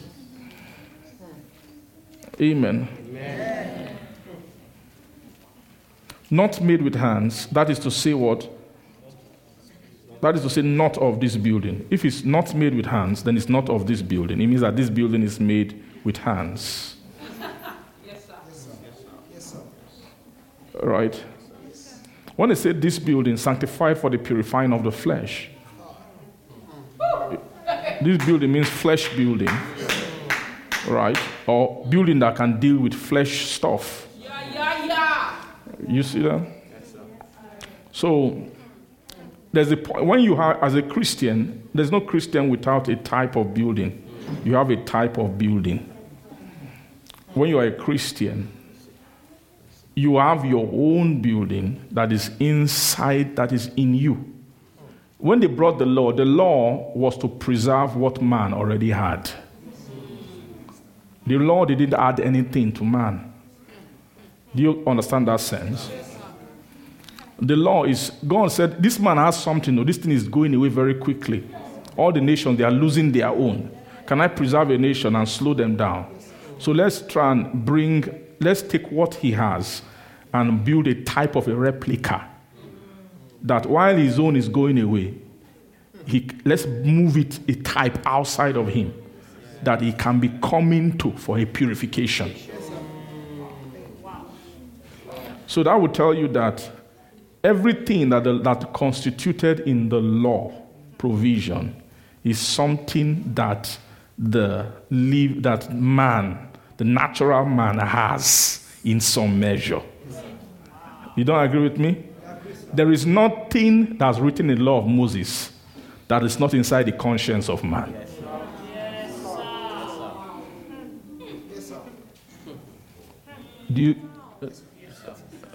Is it a lie? It's not a lie. It's not. Before God ever said, thou shalt not kill, something inside man has already been telling him since, thou shalt not kill. And that's the thing that God was querying when he was adding Cain. Didn't something tell you, thou shalt not kill? Me, I know you were talking to something on the inside. Am I my brother's keeper? Yeah, you are. He's inside of you. Your conscience told you that you are actually his keeper. That's the law. That means the law of loving God and loving your neighbor, in summary, that's just summarizing it. Summarized it, was already inside man, sins. It's just that it was being eroded. So all the law was that let's try and bring it and write it on a stone. If we leave it alone in the heart of man, after some time we'll come back, there will be nothing left. So can we write it and engrave it on a stone and keep it inside the house? This type of a temple. So it's clear then that the temple given to Moses was a type of a temple that was already in man, which is gradually being deconstructed and eroded. That's what they call this building. That's why this chapter is speaking as if they are talking about the building of Moses, but they are not separating it from your building. It's your building. That's why it's sanctified for the purifying of the flesh. That was what the conscience of, the work the conscience of man was doing before was to keep purifying his flesh. Do you get what I'm saying? When man wants to do something to damage his flesh, his conscience will tell him, don't do that. Don't do that. But man kept doing it. As he kept doing it, the years of his flesh kept reducing. From thousands in Genesis, hundreds, it kept going down. Now it's like 70 or 80 or some few decades now. Right? It's sanctified. The conscience of man was sanctifying for what how do you put it? For the purifying of the flesh, the outward man. To help the outward man, to put man together, to keep man still together. You know your flesh is a type of temple. Yes. Your body is a type of temple, right? Which is a temple of the Spirit of God. So it's clear that the devil wanted to quickly just remove anything about man's. Let him take it completely over. What Satan wanted to produce is a kind of man on the earth in whom the Holy Ghost cannot stay inside.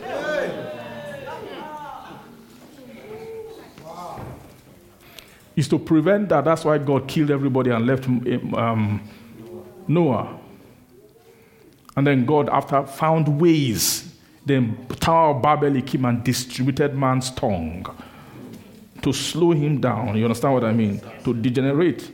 Because you must have, there's a state of where your body will get to. Holy Ghost cannot stay inside of you.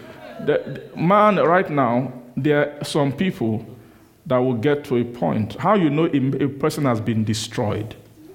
Someone can be walking on the earth and they are destroyed. Like the Antichrist, the man of sin. Do you agree with me? Yes, sir. The man of sin will be walking, he will be on the earth, doing things. You see him, he might even have nice face, nice beard, clean and all that.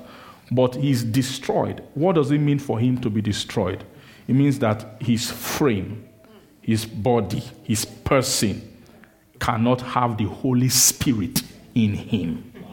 There's something about you that makes the Holy Ghost able to stay in you.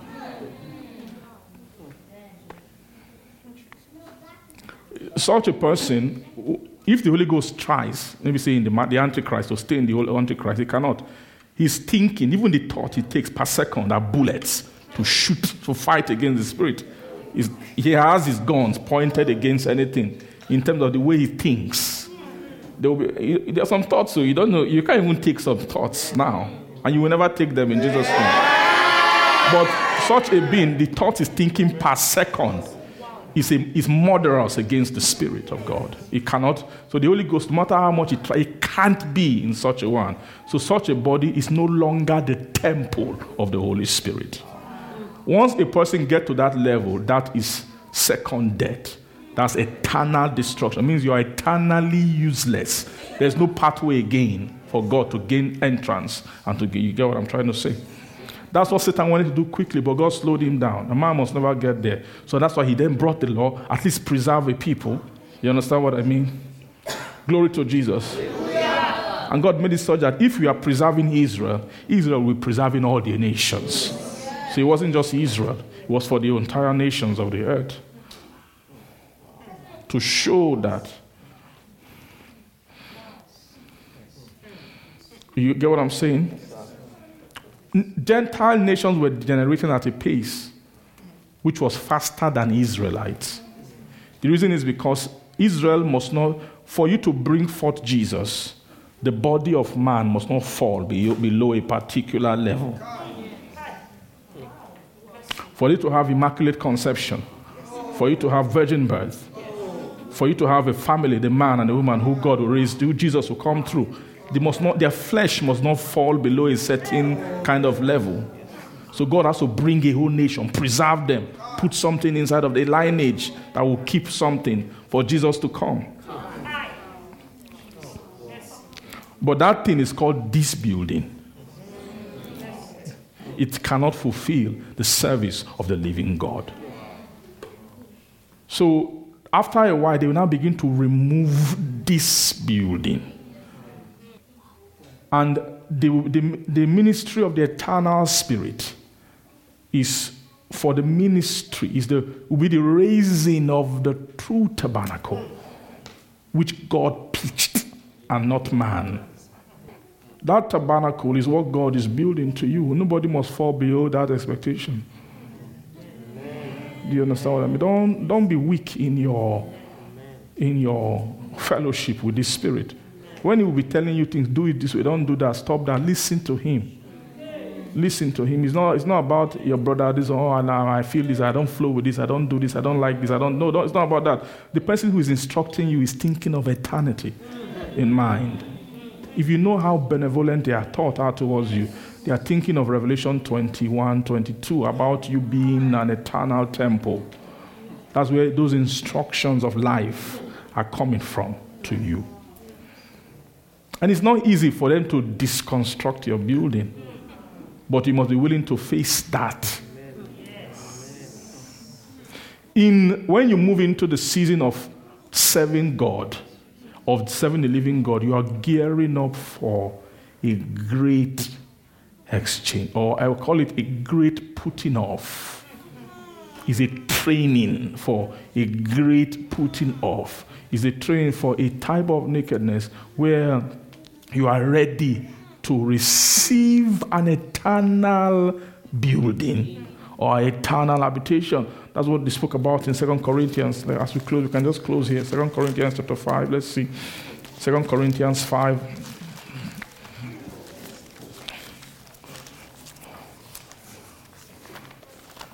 Verse 1.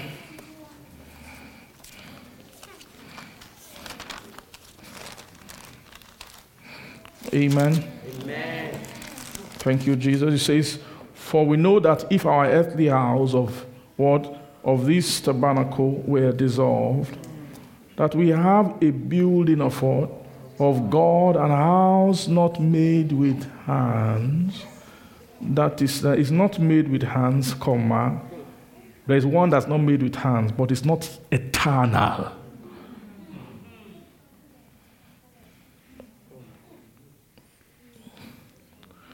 You see that? But there is one that is eternal in the heavens. It's not made with hands. That's not all. Right? They spoke about that one that's not made with hands, but not eternal in Hebrews, that we just read. Right?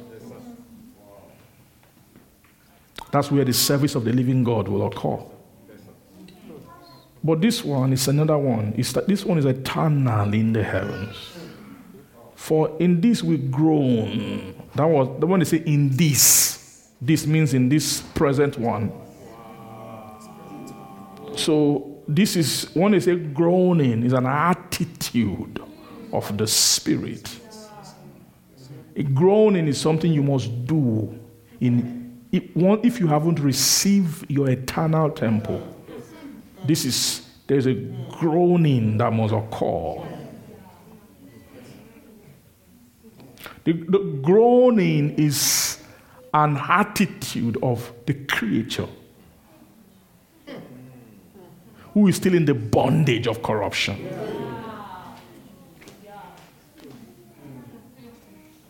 Or you see that's a level which is a groaning is talking about a discomfort, an attitude of discomfort of your current building. So for we know that the whole creation groaneth and travaileth in pain together until now. But not only they, it's talking of all creation, but not only they, but ourselves also, which have the first fruit. So you see, creation is the first one. Then you now see, then ourselves, which have the first fruits of the Spirit. Even we ourselves groan within ourselves, waiting for the adoption, to wit the redemption of our body. Praise God. Quickly, next verse. What does the next verse say? 24. Amen. For we are saved by hope, but hope that is seen is not hope. For what a man seeth, why does he what hope for? They are now telling you the attitude of groaning. Amen.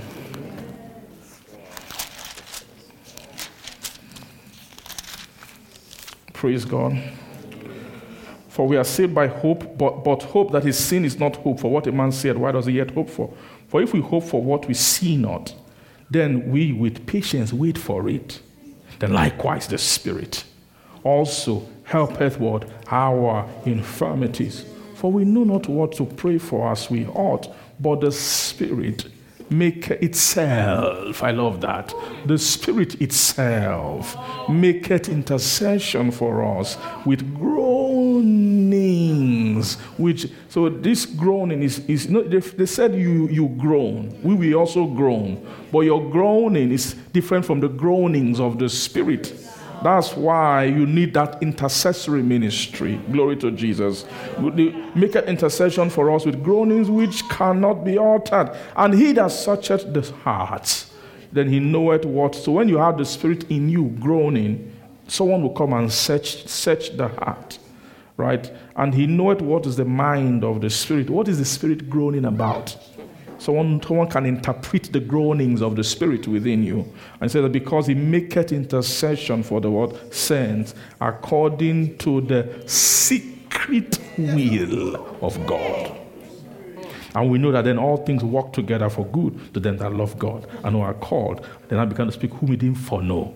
He then predestinated to be conformed to the image of his Son, that he might be the firstborn among many brethren. Moreover, whom he did predestinate, he also called. Whom he called, he justified. Whom he justified, he doth what? He doth glorified. What shall we say to these things? If God be for us, who can be against us? Glory to God.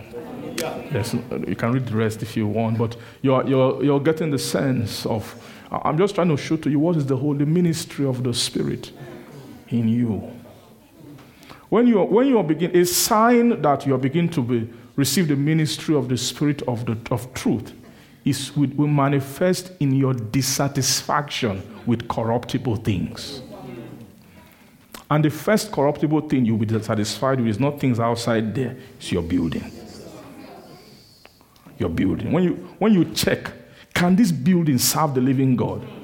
You say no, there should be a dissatisfaction about your building. That's why when they are preaching truth to you, giving you truth, truth are evidences, materials that should shake you and make you shift. Truth are actually, when truth is being ministered in terms of precept to you, they are items of hope for groaning. Right? They are painting a hope to you. Can you groan for this hope? Can you look for this hope on the inside of yourself? They call it that blessed hope. The glorious appearing of our Savior, Titus. Amen. God and Savior Jesus Christ. Looking for that blessed hope. Looking for that blessed hope and the glorious appearing of the great God and what? And our Savior, Jesus Christ. Amen. Amen. Thank you, Father. So this building will have to occur, and the Lord will help us and give us, as we are yielding to the ministry of the Spirit of God, we give a chance to the Lord to build His building in us. Let's begin to just pray. And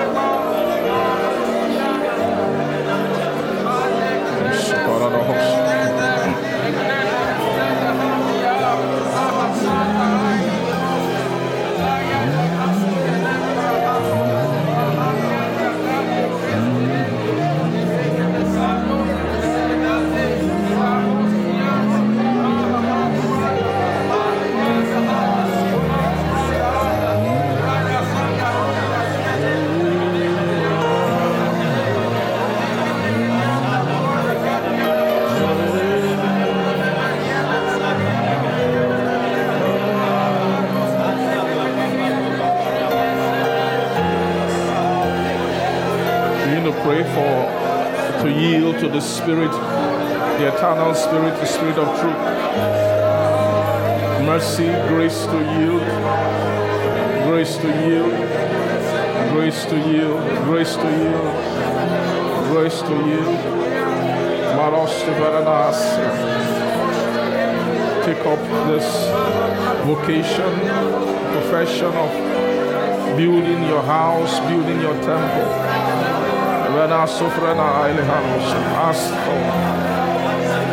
Ask for more of the presence, more of the work, the ministry of the Spirit of truth. The architect of the house of God, of the house of worship. Begin to help your soul, to help your heart, to help your soul.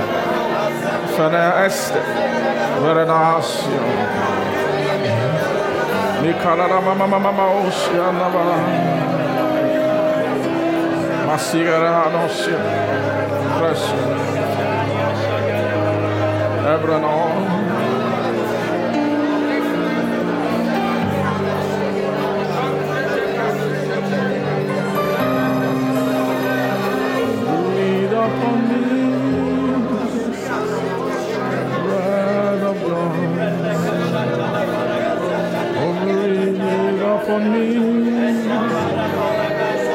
Spirit of the Lord, as I lift my hand and surrender to your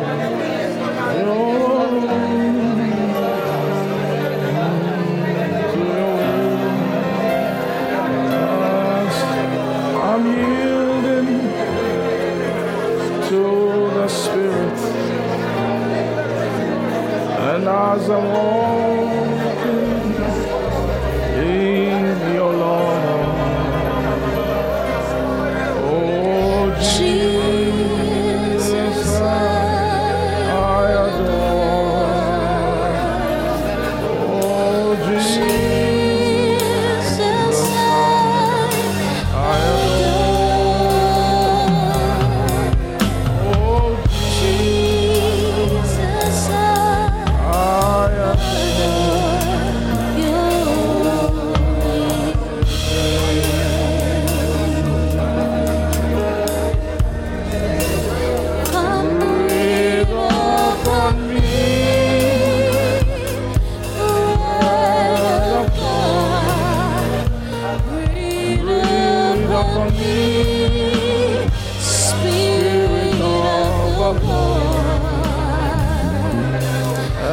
as I lift my hands in surrender to your name, Most High, as I'm yielding to your Spirit, and I'm walking in your love. Oh Jesus, oh I adore. Oh Jesus, I adore.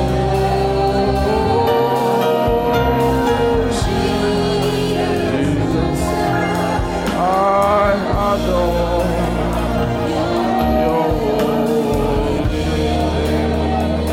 Amen. Hallelujah. Thank you. Our Lord, we thank you for your word today. We pray for let your Spirit, Lord, let him have a freer cause in our hearts, in our lives, in fulfilling his mandate from you upon the earth, upon and within us to build a house that's worthy of you, that will fulfill within our own vessel, not on the outside, but within us, that will fulfill the service of the Father, the will of God, that will be clothed with even our habitation, Lord. I pray that the Spirit will lead us in the path of righteousness, that He will cause us to break ties and covenants with that which is corruptible, that which falls below the standard of your divine service. Thank you, our Father, for you begin to create attitudes of groaning, of dissatisfaction. We pray, let dissatisfaction, let us receive it as a blessing, Father, as a possession in our soul, never to stay satisfied in this carnal, corruptible frame, but Father, Lord, to look for and to yearn earnestly, Father, for our habitation, which is from heaven, which is a building not of this tabernacle, not made with hands, but which is eternal in the heavens. Thank you, our Father. We give all the praise and all the honor to your holy name. In Jesus' name we pray. Amen. Hallelujah.